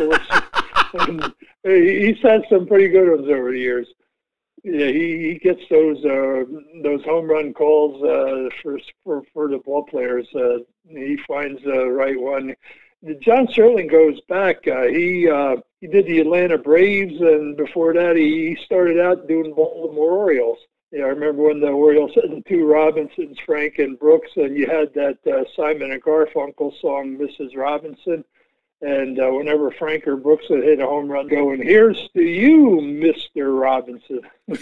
So he was doing that back in the 1960s. So he's been around. He's called a lot of home runs. And that was one of the better calls he's had in his radio career. And what a moment for him to be sitting there to witness history that evening in Toronto when Judge hit that home run. To be part of that moment at that time, it would have been extra special if Judge did it at Yankee Stadium, and it will be if he hits 62 this weekend against the Orioles. But I got to tell you, Andy, that must have been a signifying moment for John Sterling in his illustrious broadcast career. They had to be there at that moment. And, of course, you have to be thinking about it well in advance. How am I going to handle it? You got to be thinking that way. How am I going to handle it when Judge hits his 61st? Who knows what he's got in store for us when number 62 comes? Yeah, and the thing that's crazy about it is he took a lot of road games off this year, Sterling, and the Yankees went to Sweeney Murdy to do some games with Waldman in the booth, and they had another guy help out here and there. But I guess, with this Judge chase, John felt that it was important to be back in the broadcast booth, whether the team was home or away, and he made sure he was front and center to call that Judge home run on Wednesday night on the road in Toronto. Well, John's had some singing ones, too. I'm sure you remember this one, The Grandy Man Can. Remember he used to call it, Curtis Granderson was the Grandy Man. Yes. The Grandy Man Can goes. He's a trip. He really is. He is. He's why the Yankee diehards love him on the radio, because of those monikers throughout the years. What I don't care for, because I'm not a Yankee fan, but that the Yankees win, that's a little over the top, but what the heck. You know what I'd rather take, Andy? I'd rather take Howie Rose. Put it in the books. Yeah, right. You know who's a good one? The Washington Nationals, their guy, he goes, and a curly W is in the books. What's the Phillies moniker? Oh, the Phillies, they don't really have one. I can't say that one stands out. Now, I know the Orioles for a long time had a broadcaster who'd say, and the Orioles are in the win column. I heard that a few times. There's been a few good ones. Didn't Scully have a famous one with the Dodgers? I can't think of one. I know the Cincinnati Reds had a guy who always ended it with, and this one belongs to the Reds. Oh, yeah, it was a good one back in the 60s. Bob Prince was the Pittsburgh Pirates broadcaster. And no matter what the score was, even if it was a cliffhanger, if they'd win, he'd say, "We had them all the way." He'd always send him with that. Even if it was like a real nail biter, he'd still say, "We had them all the way." Yeah, that one I remember. I'll tell you, though, when you think of baseball, Andy, a lot of the exciting moments that we've come to witness as a fan of the sport, we've heard on the radio rather than watched it on our television set. And a lot of my memories growing up were turning the radio on at the time when the Mets were the flagship baseball team on WFAN year in and year out. And I remember going to the radio and hearing Bob Murphy and Gary Cohen, and it was so good the way they brought the game to you on the radio that it was actually appointment radio night in and night out to listen to the game on the radio, because you just wanted to hear them broadcast the game the way they did it, because there weren't many like the two of them on the radio that did it in the magnitude they did, and did it successfully for the time they did it when they were both in the radio booth. And some of my lasting memories from back in the day with the Mets was with what I heard from Bob Murphy. I remember the 86 World Series, turning the TV sound down, listening to Bob Murphy do it, and I've done the same with the Harry Kalas or the Phillies. And with the Eagles, they have Merrill Reese doing radio play-by-play. I'd rather listen to him do the play-by-play and just turn the sound down. He's another good one. And I met Merrill Reese, and he looks nothing like what he sounds. In real life, he's like about 5'2", but he's got this big voice where, you think the guy's like 6'4", 250 pounds when you listen to the guy. But he's just a little guy with a big voice. I wonder how Merrill Reese would do if they put him in the Phillies broadcast booth and had him do a month of Phillies baseball right before the Eagles started in a season. I wonder how much of a turnaround that would be for Merrill Reese to do baseball. He probably sounds similar to Harry Kalas. Harry Kalas had his own distinctive style. Harry Kalas and the Mets' Gary Cohen, they both say it's out of here, but they each had their distinctive style. Harry Kalas says, like, long drive, deep left field. It's got a chance. Out of here. You know who else is good? Gary Thorne is good. Yeah, Gary Thorne is good. He does the Red Sox, yeah. But Gary Cohen, his was be like kind of exciting. It's a deep drive, so-and-so's back. Out of here! You know, he had like a different touch to it, you know. And another one, too, you know, he was very good on TV. Ralph Kiner, always fantastic back in the day from Mets broadcasts. Well, he's the guy who first said that the Earth is 2/3 covered by water and 1/3 by Gary Maddox. That was one of Kiner's best. And if I'm not mistaken, Fran Healy was good, too. Oh, yeah. Well, there have been several real good ones, yeah. Vin Scully, for my money, was the best of them all. You really believe that? Yeah, I think he was. That guy was just born to announce baseball games, and he was always so clear and precise, and he paint the picture, you know, and that's what you're supposed to do. And I think for a while there, Andy, if I'm not mistaken, towards the end of his reign, I would listen to some of the Dodger broadcasts on the MLB app I have, and he wouldn't only do the play-by-play, he would do the color, too. He would be a one-man band for the entire broadcast. He worked by himself a lot, yeah.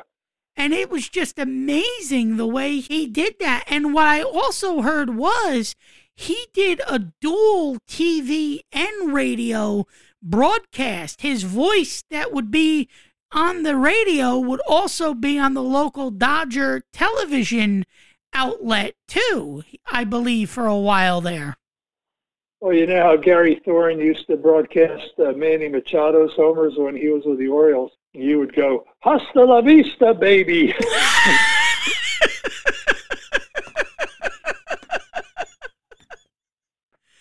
But I'll tell you, there's something about baseball on the radio that is much more enjoyable than any other sport you listen to on the radio. And I just think it has to do with a connection that the announcer has with the fan. Baseball has that special connection that you don't get with the fan in football, basketball, or even hockey. And it just draws you in at a much greater rate to listen to the game on the radio when baseball is on than it does in the NFL, NBA, or NHL. Do you tend to agree with that, Andy?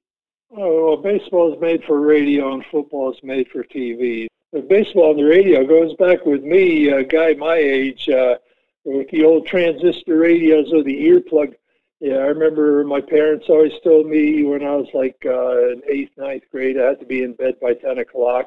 But usually, you know, the Phillies are still playing. I'd take my little transistor radio, put it under my pillow with a little earplug there. My parents didn't know I was listening to the game. They thought I'm nicely in bed there. You know, they bed check. I'm there under the covers. I got my little transistor radio with that Phillies game going on there. And that's where my affinity for baseball on the radio began.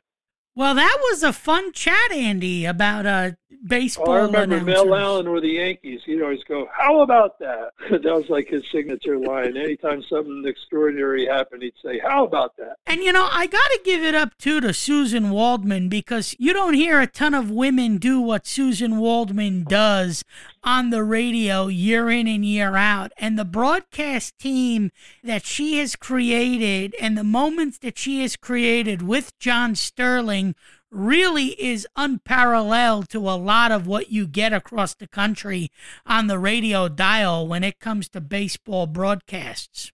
Well, she was the pioneer when it came to women being in the baseball broadcast booth. But ESPN's had one for a good long time, Michelle Tafoya, right? Yes. Is that right? Yeah, she's been a good analyst on ESPN for, I'd say, 30 years now. I mean, she's been there for a long time. You also have Linda Cohn, who covers a lot of hockey and NBA for ESPN. Right. She's very good. Right, and I think she's a Jersey girl, too, if I remember correctly. Yes, and Susie Kolber for a while covered some stuff. Right. Yeah, ESPN broke a lot of ground. Now they're everywhere, but... Look at who started her career at ESPN, Robin Roberts. Now she's a Good Morning America host on ABC and one of the best renowned journalists you go to for your television news in the morning. She started out at ESPN. Back in the day, one of the Phillies' all-time best pitchers was Robin Roberts.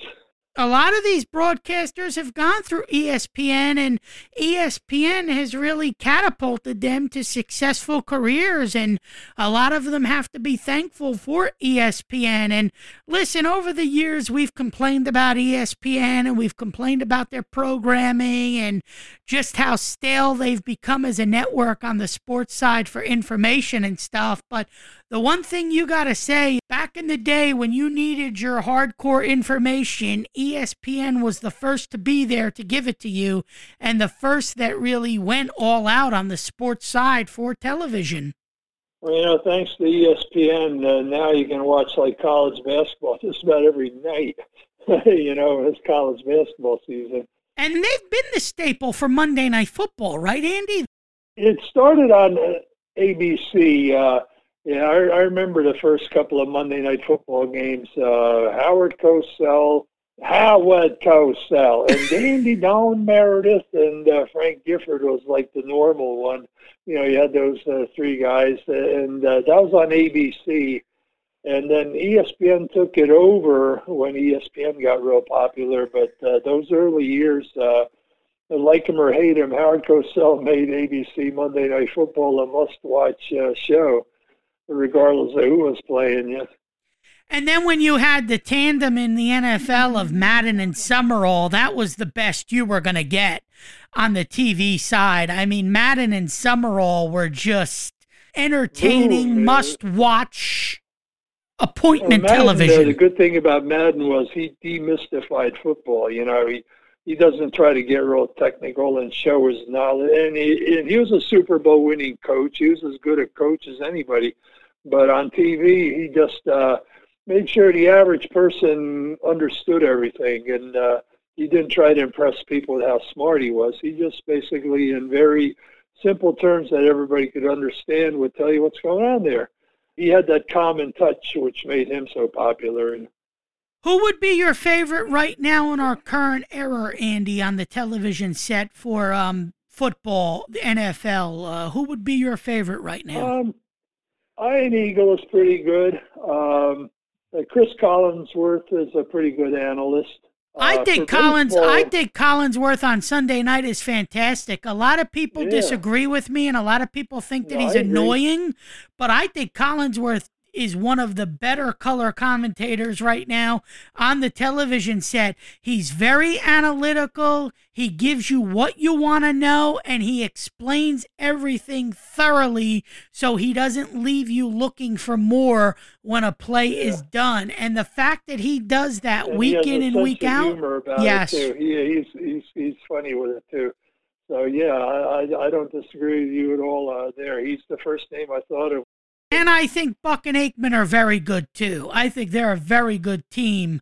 They were on Fox Sports, and they are on ESPN. Yeah, Aikman has gotten better over the years. I didn't like him at first, but he's gotten better, yeah. I'm not a big Tony Romo guy, and I'm going to be honest with you tonight on the Sports Buzz. To me, he ruins a lot of what CBS tries to bring you from an entertainment perspective when it comes from the NFL week in and week out. He's got to let the game breathe. He doesn't shut up Romo. He talks on top of Jim Nantz a lot. I don't think he is a great analyst in the booth for the NFL on CBS. I'm sorry, but that's the way I feel. He's not one of the guys that I have to go to week in and week out to be satisfied with what I'm going to get on CBS for football. He's just not. I've been listening to on Monday nights now, you get Eli and Peyton in their lounge chairs. They're talking while the Monday Night Football game's going on. How do you find that to be, Andy? Because I turned it on last Monday, I believe it was, for a little bit, and I really couldn't get into it. I wanted to go back to Aikman and Buck calling the game rather than seeing the Manning brothers sitting in their basement analyzing the game. I mean, they tried to take what A-Rod did with the A-Rod cast with Michael Kay for Sunday Night Baseball, and they tried to recreate that and circumvent that for Monday Night Football. And I just don't feel for the NFL side it works the way it does in baseball. baseball was a stale Sunday night broadcast to begin with, so to have that second option of A-Rod and K was a little refreshing for the hardcore fan that wants to go to ESPN to watch the Sunday night game on television. But with the NFL, you already had that refreshing taste with Buck and Aikman. You don't need to go to the Manning brothers to get that because you know what you're getting with Buck and Aikman. Now, that's just my opinion. That's just the way I feel. I just feel that it wasn't warranted for the NFL to do it the way baseball did. Well, on ESPN Sunday Night Baseball through the years, I've liked John Miller and Joe Morgan. They've been a good pair. John Miller's a very professional announcer. He's funny at times, too. Now, football, the Eli and Peyton thing, Peyton is a funny guy. I enjoy listening to Peyton. You never know when he's going to come out with something that just makes you laugh out loud. Well, Andy, it's been fun talking about television and radio sports commentators, but let's shift gears a little bit now and go to the college football landscape as we are quickly approaching week 5 already in the college football season as we turn the calendar to the month of October tomorrow, as many games will be played, and it'll be a good week for college football as we get ready for the Syracuse Orange to take on Wagner. And what a start for Syracuse and Dino Babbers, as Syracuse is 4-0 to open up the 2022 college football season, Andy. Well, they'll be 5-0. They won't get much of a contest from Wagner. Rutgers blew them out. I saw that game. Rutgers had no trouble with Wagner, and Syracuse, likewise, should have a pretty easy one there. The Minnesota Golden Gophers are 4-0. They're ranked number 21. Minnesota has not always been a strong football program. You know, the Golden Gophers have had a lot of down years, but they're one of the 4-0 teams this year. I'm happy to see it there because they've had to do some reconstruction of that program over the years. And the North Carolina State Wolfpack is up there at number 10. They're 4-0 out of the ACC. You know, you think of North Carolina State basketball, you know, Jimmy Valvano. Yeah. You know, that's what you think of when you say North Carolina State. But there they are. They're number 10, and they're 4-0. Speaking Kentucky Wildcats is another one. You think of Kentucky basketball, but here they are, number 7, and they're 4-0. Yeah, speaking of Rutgers, Greg Schiano, 3-1, will lead his team in to take on Ohio State, who dropped 52 points on the Wisconsin Badgers last weekend.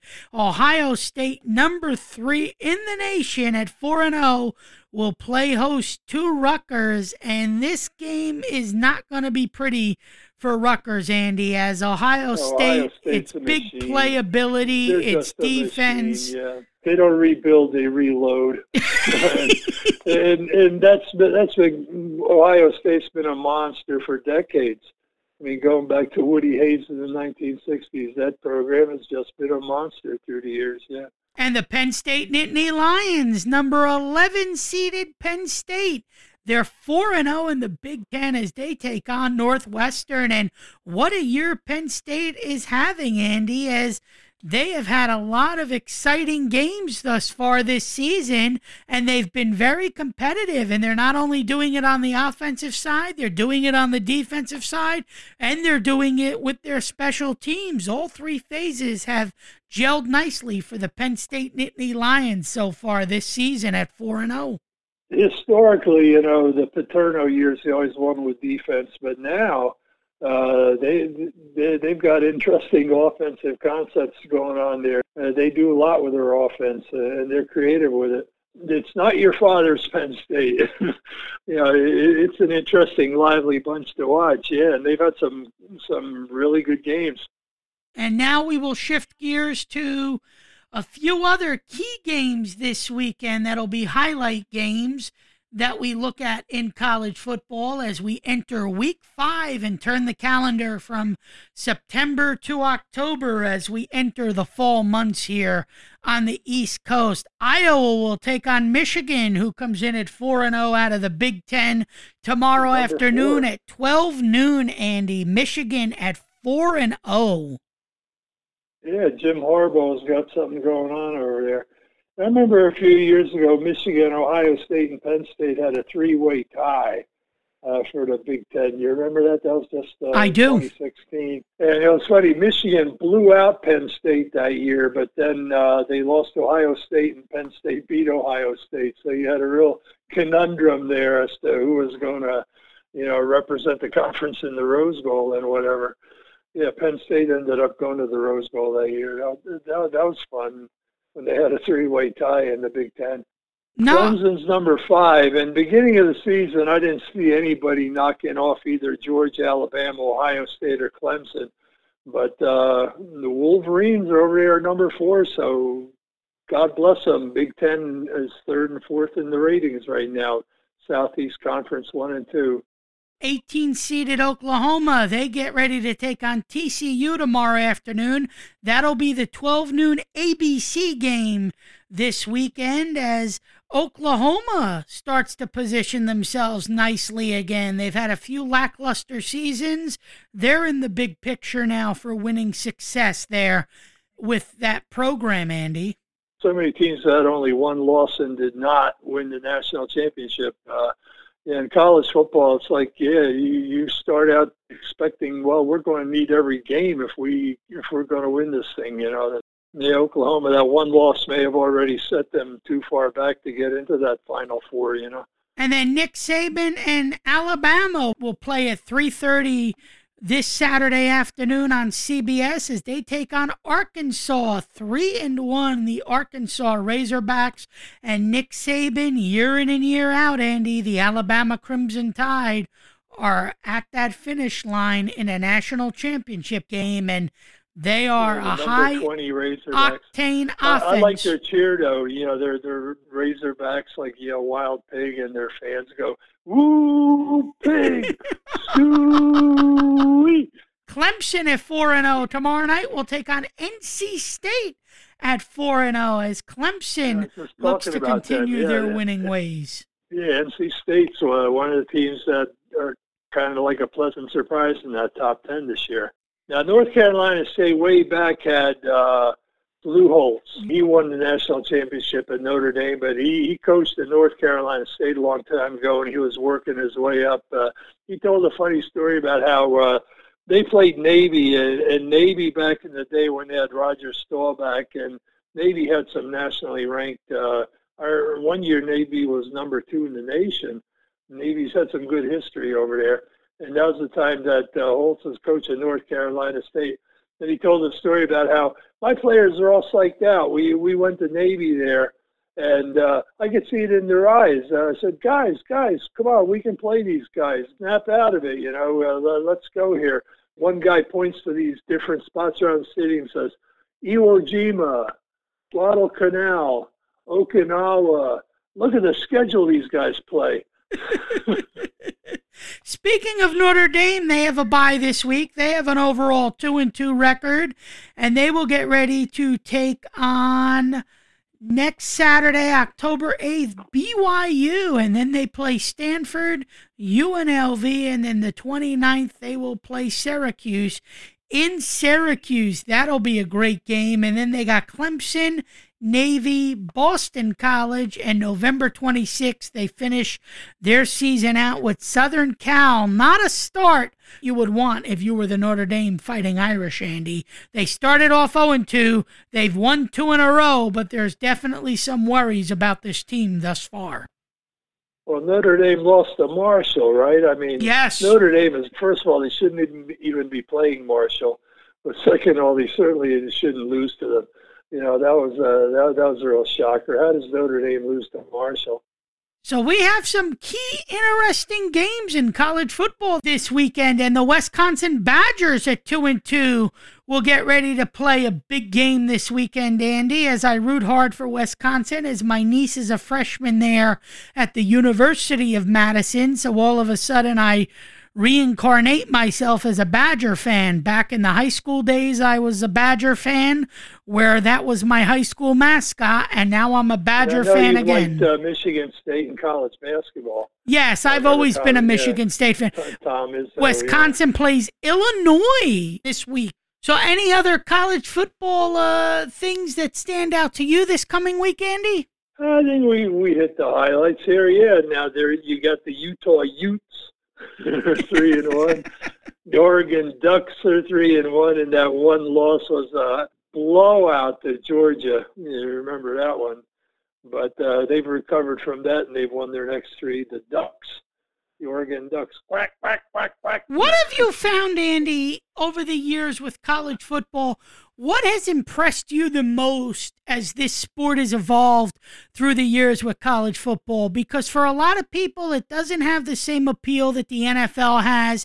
It leaves a lot to be desired in the length of game with penalties and officiating and long, drawn-out games and much more clock stoppages. It's been dominated by a certain few teams. Yeah, it has been. That are just up there year in and year out. And you definitely think you enjoy the upsets. Whenever you get an upset, you enjoy it. But it's just been too much domination by too few teams. Well, when they look to implement the new playoff system to 12 teams next year, you definitely think that'll help the sport, correct? Yeah, I think so, yeah. I've always felt that all the conferences, at least every undefeated team in a major conference should get a shot at that national title. And I think that would improve the odds of that happening. Speaking of college football, before we take our final break and put a bow on this particular broadcast this week, University of Texas San Antonio, with 19 seconds left to go in the fourth quarter, leads Montana State University 45-30. It just turned final in that game. San Diego State down to Boise State on the blue turf in Boise, Idaho, 35-13 in that game, as Boise State will look to win that game with about 4.5 left to play. Washington leads UCLA 7-2 as UCLA just got a safety. The University of New Mexico taking on University Nevada, Las Vegas, the UNLV Running Rebels. What a name that is. Randall Cunningham played there. You remember Randall Cunningham? Yes, I do. With the Eagles.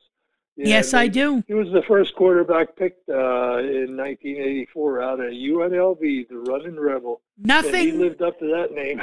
Yep, that game is just kicking off. It's 0-0. In the first, Tulane beat Houston in overtime, 27-24. Those are your scores for Week 5 in college football, as they always give you some prime time Friday night games to enjoy throughout the season. We're going to take a break. When we come back, we're going to give you our Week 4 NFL picks. Again, on the baseball side, the Mets lose the first of an important weekend series, 5-2 to the Atlanta Braves, as they fall there to Atlanta in Game 1 of a 3-game set at Truist Park. 5-2 as Jacob deGrom suffers the loss, and Aaron Judge gets a hit for the Yankees, but the Yankees lose 2-1 to the pesky Orioles, who get their 81st win of this 2022 season, and the Phillies won the first of what was supposed to be a day-night doubleheader before the nightcap was rained out due to the remnants of Ian hitting the nation's capital with severe rain all night. That doubleheader will be made up tomorrow. The Phillies did win the first game 5-1. And quickly, I do want to see what the Brewers are doing, as the Brewers are playing to try and survive and stave off the Phillies Marlins, right? for that third spot in the wild card. Brewers beat the Marlins 1-0. So Milwaukee did win. They beat the Marlins 1-0 in Don Mattingly's final days as skipper for the Miami Marlins. One thing the Marlins do is they can throw some pitching at you. They just don't hit very well. And this Phillies-Brewers race may go right down to the final day, Andy. Yeah, it's looking like it. Yeah, since the Phillies did not do very well in Chicago, so now they're trying to grind through it. This is the Sports Buzz as we stream live on Clubhouse and we make it available for podcast playback. Kevin Wolf and Andy Loigu, passionate sports talk for the hardcore fan is our daily motto, and we welcome one and all who listen in on a weekly basis, and we thank you for your support, and we ask you to do us a favor. Spread the word to everybody who is a sports junkie out there that the Sports Buzz is your daily digital destination for sports talk that you won't get on FM radio, that you definitely won't get on the subscription service of SiriusXM satellite radio, but you did get it back in the day from 2006 to 2010 on 91.9 WNTI FM in the great city of Hackettstown, New Jersey, in Northwest New Jersey. And after 13 years, I decided to get me and Andy, the band, back together again to recreate what we did back then and bring it to the digital space. And we couldn't be prouder to come to the microphones on a week in and week out basis and bring you our style of hard-hitting sports talk. We're going to step aside for our final break. When we come back, we will have our Week 4 NFL picks, and we will wrap up this sports talk extravaganza right after these messages. Hi, I'm Fuad Reves. I'm a home builder, and I have a question for all of you out there who are building your dream home. Are you making plans so your home will have healthier indoor air? It's an important question because there's a deadly invisible radioactive gas that can seep into homes from underground. It's radon gas. And when you breathe it in, it can cause lung cancer. Among non-smokers, radon is the #1 cause of lung cancer. The good news is that it's simple to build a home, so radon is not a problem. Building your home radon-resistant is a good, inexpensive way to stop radon from entering your home. Any builder can do it. So protect your family. Talk to your builder. Tell them you want a healthier, safer dream house. You'll have better dreams. Learn more. Visit the EPA at epa.gov/radon. That's epa.gov/radon. This public service announcement is brought to you by the EPA, who does not endorse this particular builder or any other commercial enterprise. And welcome back to the Sports Buzz, Kevin Wolf and Andy Loigu, as we wrap up the month of September on this final evening of September before we flip the calendar to October. SportsBuzzShow1@gmail.com. SportsBuzzShow, the #1 at gmail.com is where you can reach me directly via email. And now, like we do every week throughout the NFL season, Andy, it's that time where we give our weekly NFL picks, and this is a segment that we enjoy greatly week in and week out because it's a fun competition. And quickly looking at last week, I had a bad week. I went 1-3, and my record as it stands entering week 4 is 6-5, and that one dumb tie between the Texans and the Colts in week 1 finds me with a tie. So my overall record is 6-5-1, and Andy Loigu had a great week, and he needed to bounce back last week in the worst way, and he did, as he had a 3-1 record in week 3, and he now has an overall record of 6-6, so he is hovering right under me to try and take the lead over me for the picks in 2022. You were tough competition back then, Andy, and you continue to be tough competition now with these weekly NFL picks as you continue to battle me neck and neck week in and week out. Well, these first few weeks, it's just you're trying to figure the league out. There's a settling in process that the league is undergoing, in the early stage of the season.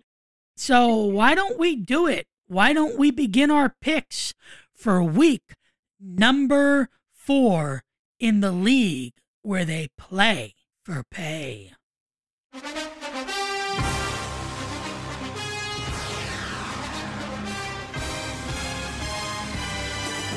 So just again, overall, I went 1-3 last week. I need to really bounce back this week and I looked at 4 games, and these 4 games drew my interest the most when it comes to picking games for week 4.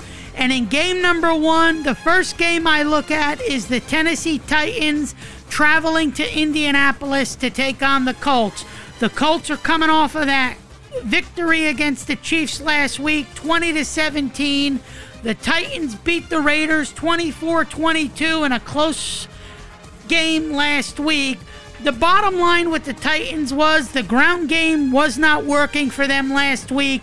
Tannehill did not make a lot of big plays. He made enough plays to get the Titans the win. And Matt Ryan was 27 of 37 for the Colts, threw for 222 yards and 2 touchdowns. And he looked like he was in mid-season form when he was in a Falcons jersey last season and seasons before that. And I just think the Colts have momentum right now. This is going to be a big game for them. It's a rivalry game. They always play close to the vest football when they match up against the Tennessee Titans. And I think the Colts are going to end up winning this game 34-20. I like the Colts over the Titans, game number 1. Game number 2 is the Cleveland Browns traveling to Atlanta. You know, when the season started and the whole Deshaun Watson debacle became a significant storyline for this Browns team, I didn't have much faith in them. But I've watched them the last few weeks, and I like a lot of what I've seen from Jacoby Brissett. I like a lot what I see on the ground with the run game led by Nick Chubb. And I just think the Browns are a fun team right now. They got a good head coach in Kevin Stefanski. They got a good offensive game plan every week. And I think they're going to find a way to go out and win a close one against the Atlanta Falcons, who are still rebuilding a bit. The Falcons aren't totally where you want them to be as an NFL team yet in the state of Georgia. Marcus Mariota is not a big play quarterback. I think the Browns have a little bit more to work with in this game. And really, if the Falcons win, it's going to have to be on the feet of Cordell Peterson, who led the way last week with a career-high 141 yards and a touchdown. But I think the Browns' defense will be able to stop the Falcon run game, which will be the difference in this game. Therefore, I like the Browns by a field goal, 23-20, game number 2, to beat the Atlanta Falcons. The next game,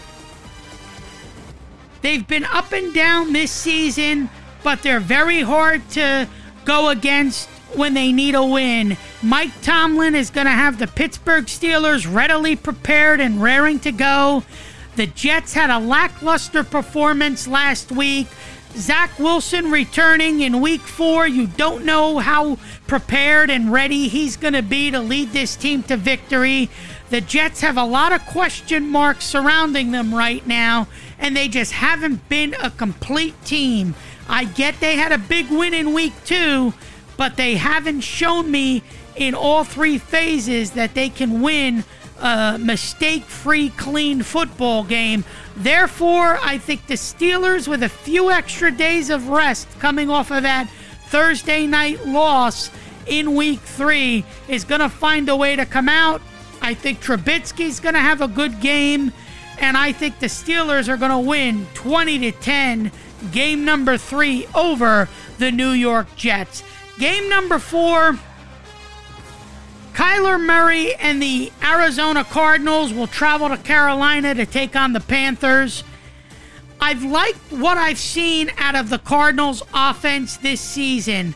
I get that they're 1-2, but they have a huge big play ability offensively, the Cardinals. Cliff Kingsbury is going to throw a lot of different trickery at you in a game each week.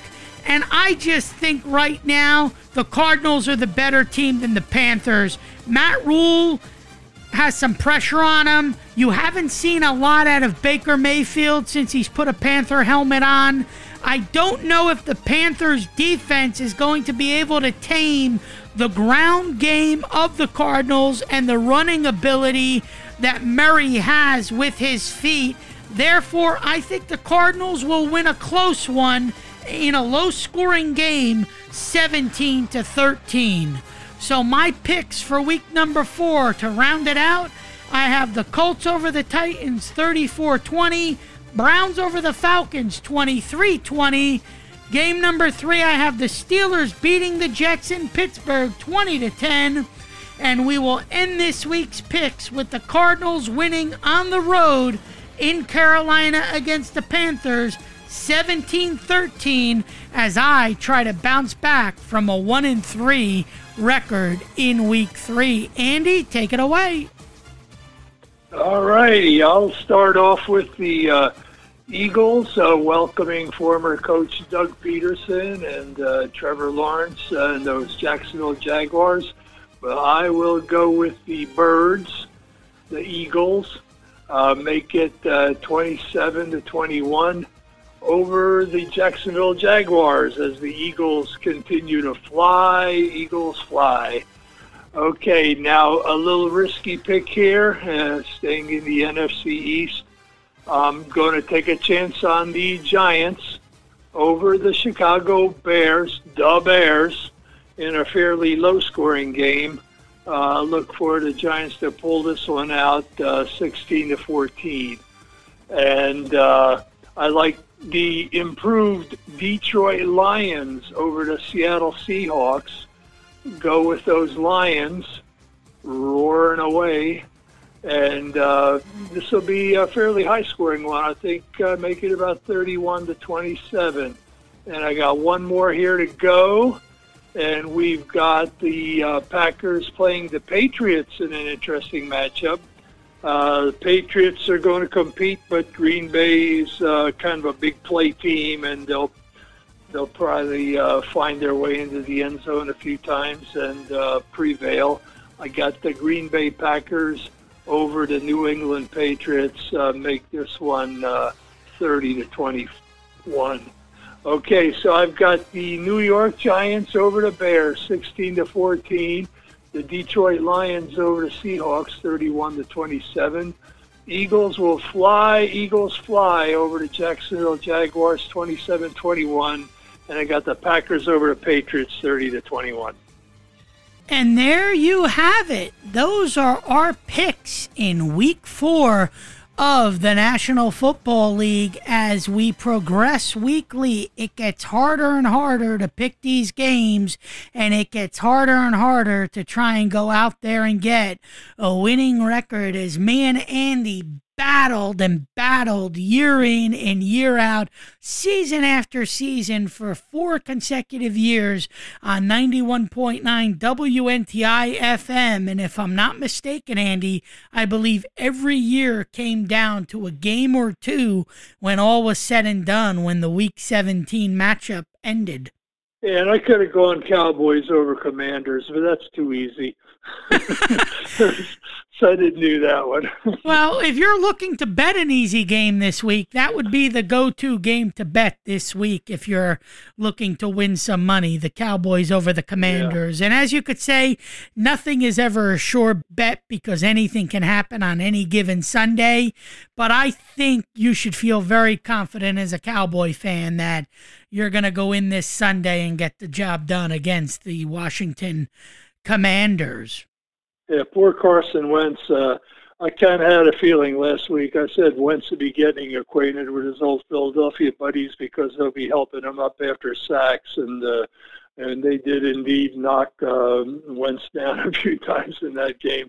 Wentz is having a rough time over there, and it's too bad. He's a nice guy, but that's the NFL. Yes, it is. And this time next Friday, Andy, when we come to the microphones, we will be in postseason baseball, as it'll be the month of October, and the wild card games will be taking place next Friday, a week from tonight, as the season will finish up on Wednesday, as the Braves, if I'm not mistaken, will play the Marlins to finish out their season after this series, and the Mets will play the Nationals to finish out their 2022 season. And the Phillies get the Astros. Oh, joy, oh, joy. Oh, boy. So you know what, Andy? It's actually funny that you say that, because this series now this weekend then will be the pivotal series for the Phillies to try and hold on to that third spot, because the Astros are going to be a tall order. Yeah, they need to get 4 with Washington and then see what happens, and hope Milwaukee can lose a few times. Well, Andy, what a show it's been. We've been all over the map tonight. We went from baseball to football to broadcasting to the Good Morning Football show to college football. We really gave a nice potpourri of everything happening in the world of sports, and we even added our own touch to some of the segments tonight. So any final thoughts as we wrap up this episode? The walrus is out of here. Harry Callis was it with his out of here. By the way, Andy, he did that a lot of times for Michael Jack Schmidt. By the way, if the Phillies end up getting into the postseason and have a chance to play a home game, do you plan on traveling down to Citizens Bank Park to see a game? Well, the way I understand it is at least the 3 seed being a division champion, but playing in the wild card round. The 3 seed will play the whole thing at home. So if the Phillies are playing the Cardinals, they won't have any home games. Now, I did see a Phillies postseason game a few years back against the Colorado Rockies. I remember they played them in a series. That's the last postseason game that I got to see. The Phillies haven't been in the postseason for a decade here. This is, and I can't say their odds are better than 50-50 that they'll make it this year. It's been a little while for the Phillies as far as getting into the postseason. Now, when was the last time? Longer for Seattle. When was the last time you went to an Eagles home football game? Oh, the Eagles, I've managed to get out there a few times. The last time I saw an Eagles game was in 2018. I think I got out there to a game, yeah. I've seen the Eagles quite a few times. I've seen them play the Giants in person a few times and the Jets. And I've seen them play Minnesota. I've seen them play New Orleans, Atlanta.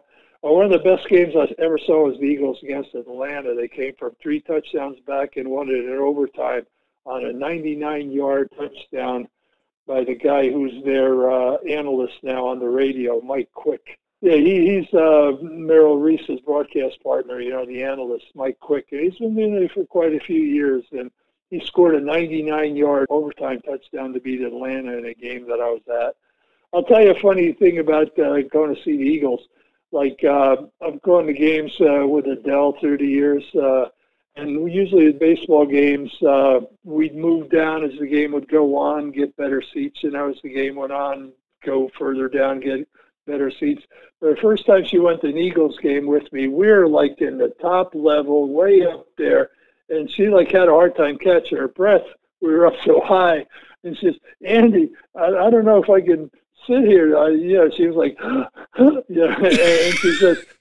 and she says, "Can't we move down?" And I said, "Well, it's a sellout. Yeah, there's no place we can move down." I said, "Just take a deep breath, sit back." And after a while, she got used to it. But just we were sitting up so high that she was like the thin air, like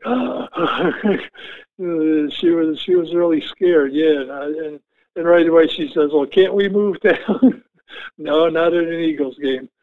Well, that caps off this episode of the Sports Buzz, as tomorrow we turn the calendar to October and we get ready to come back to you live next Friday night for more hard-hitting, thought-provoking sports content you won't find anywhere else. SportsBuzzShow1 at gmail.com. SportsBuzzShow, 1 at gmail.com.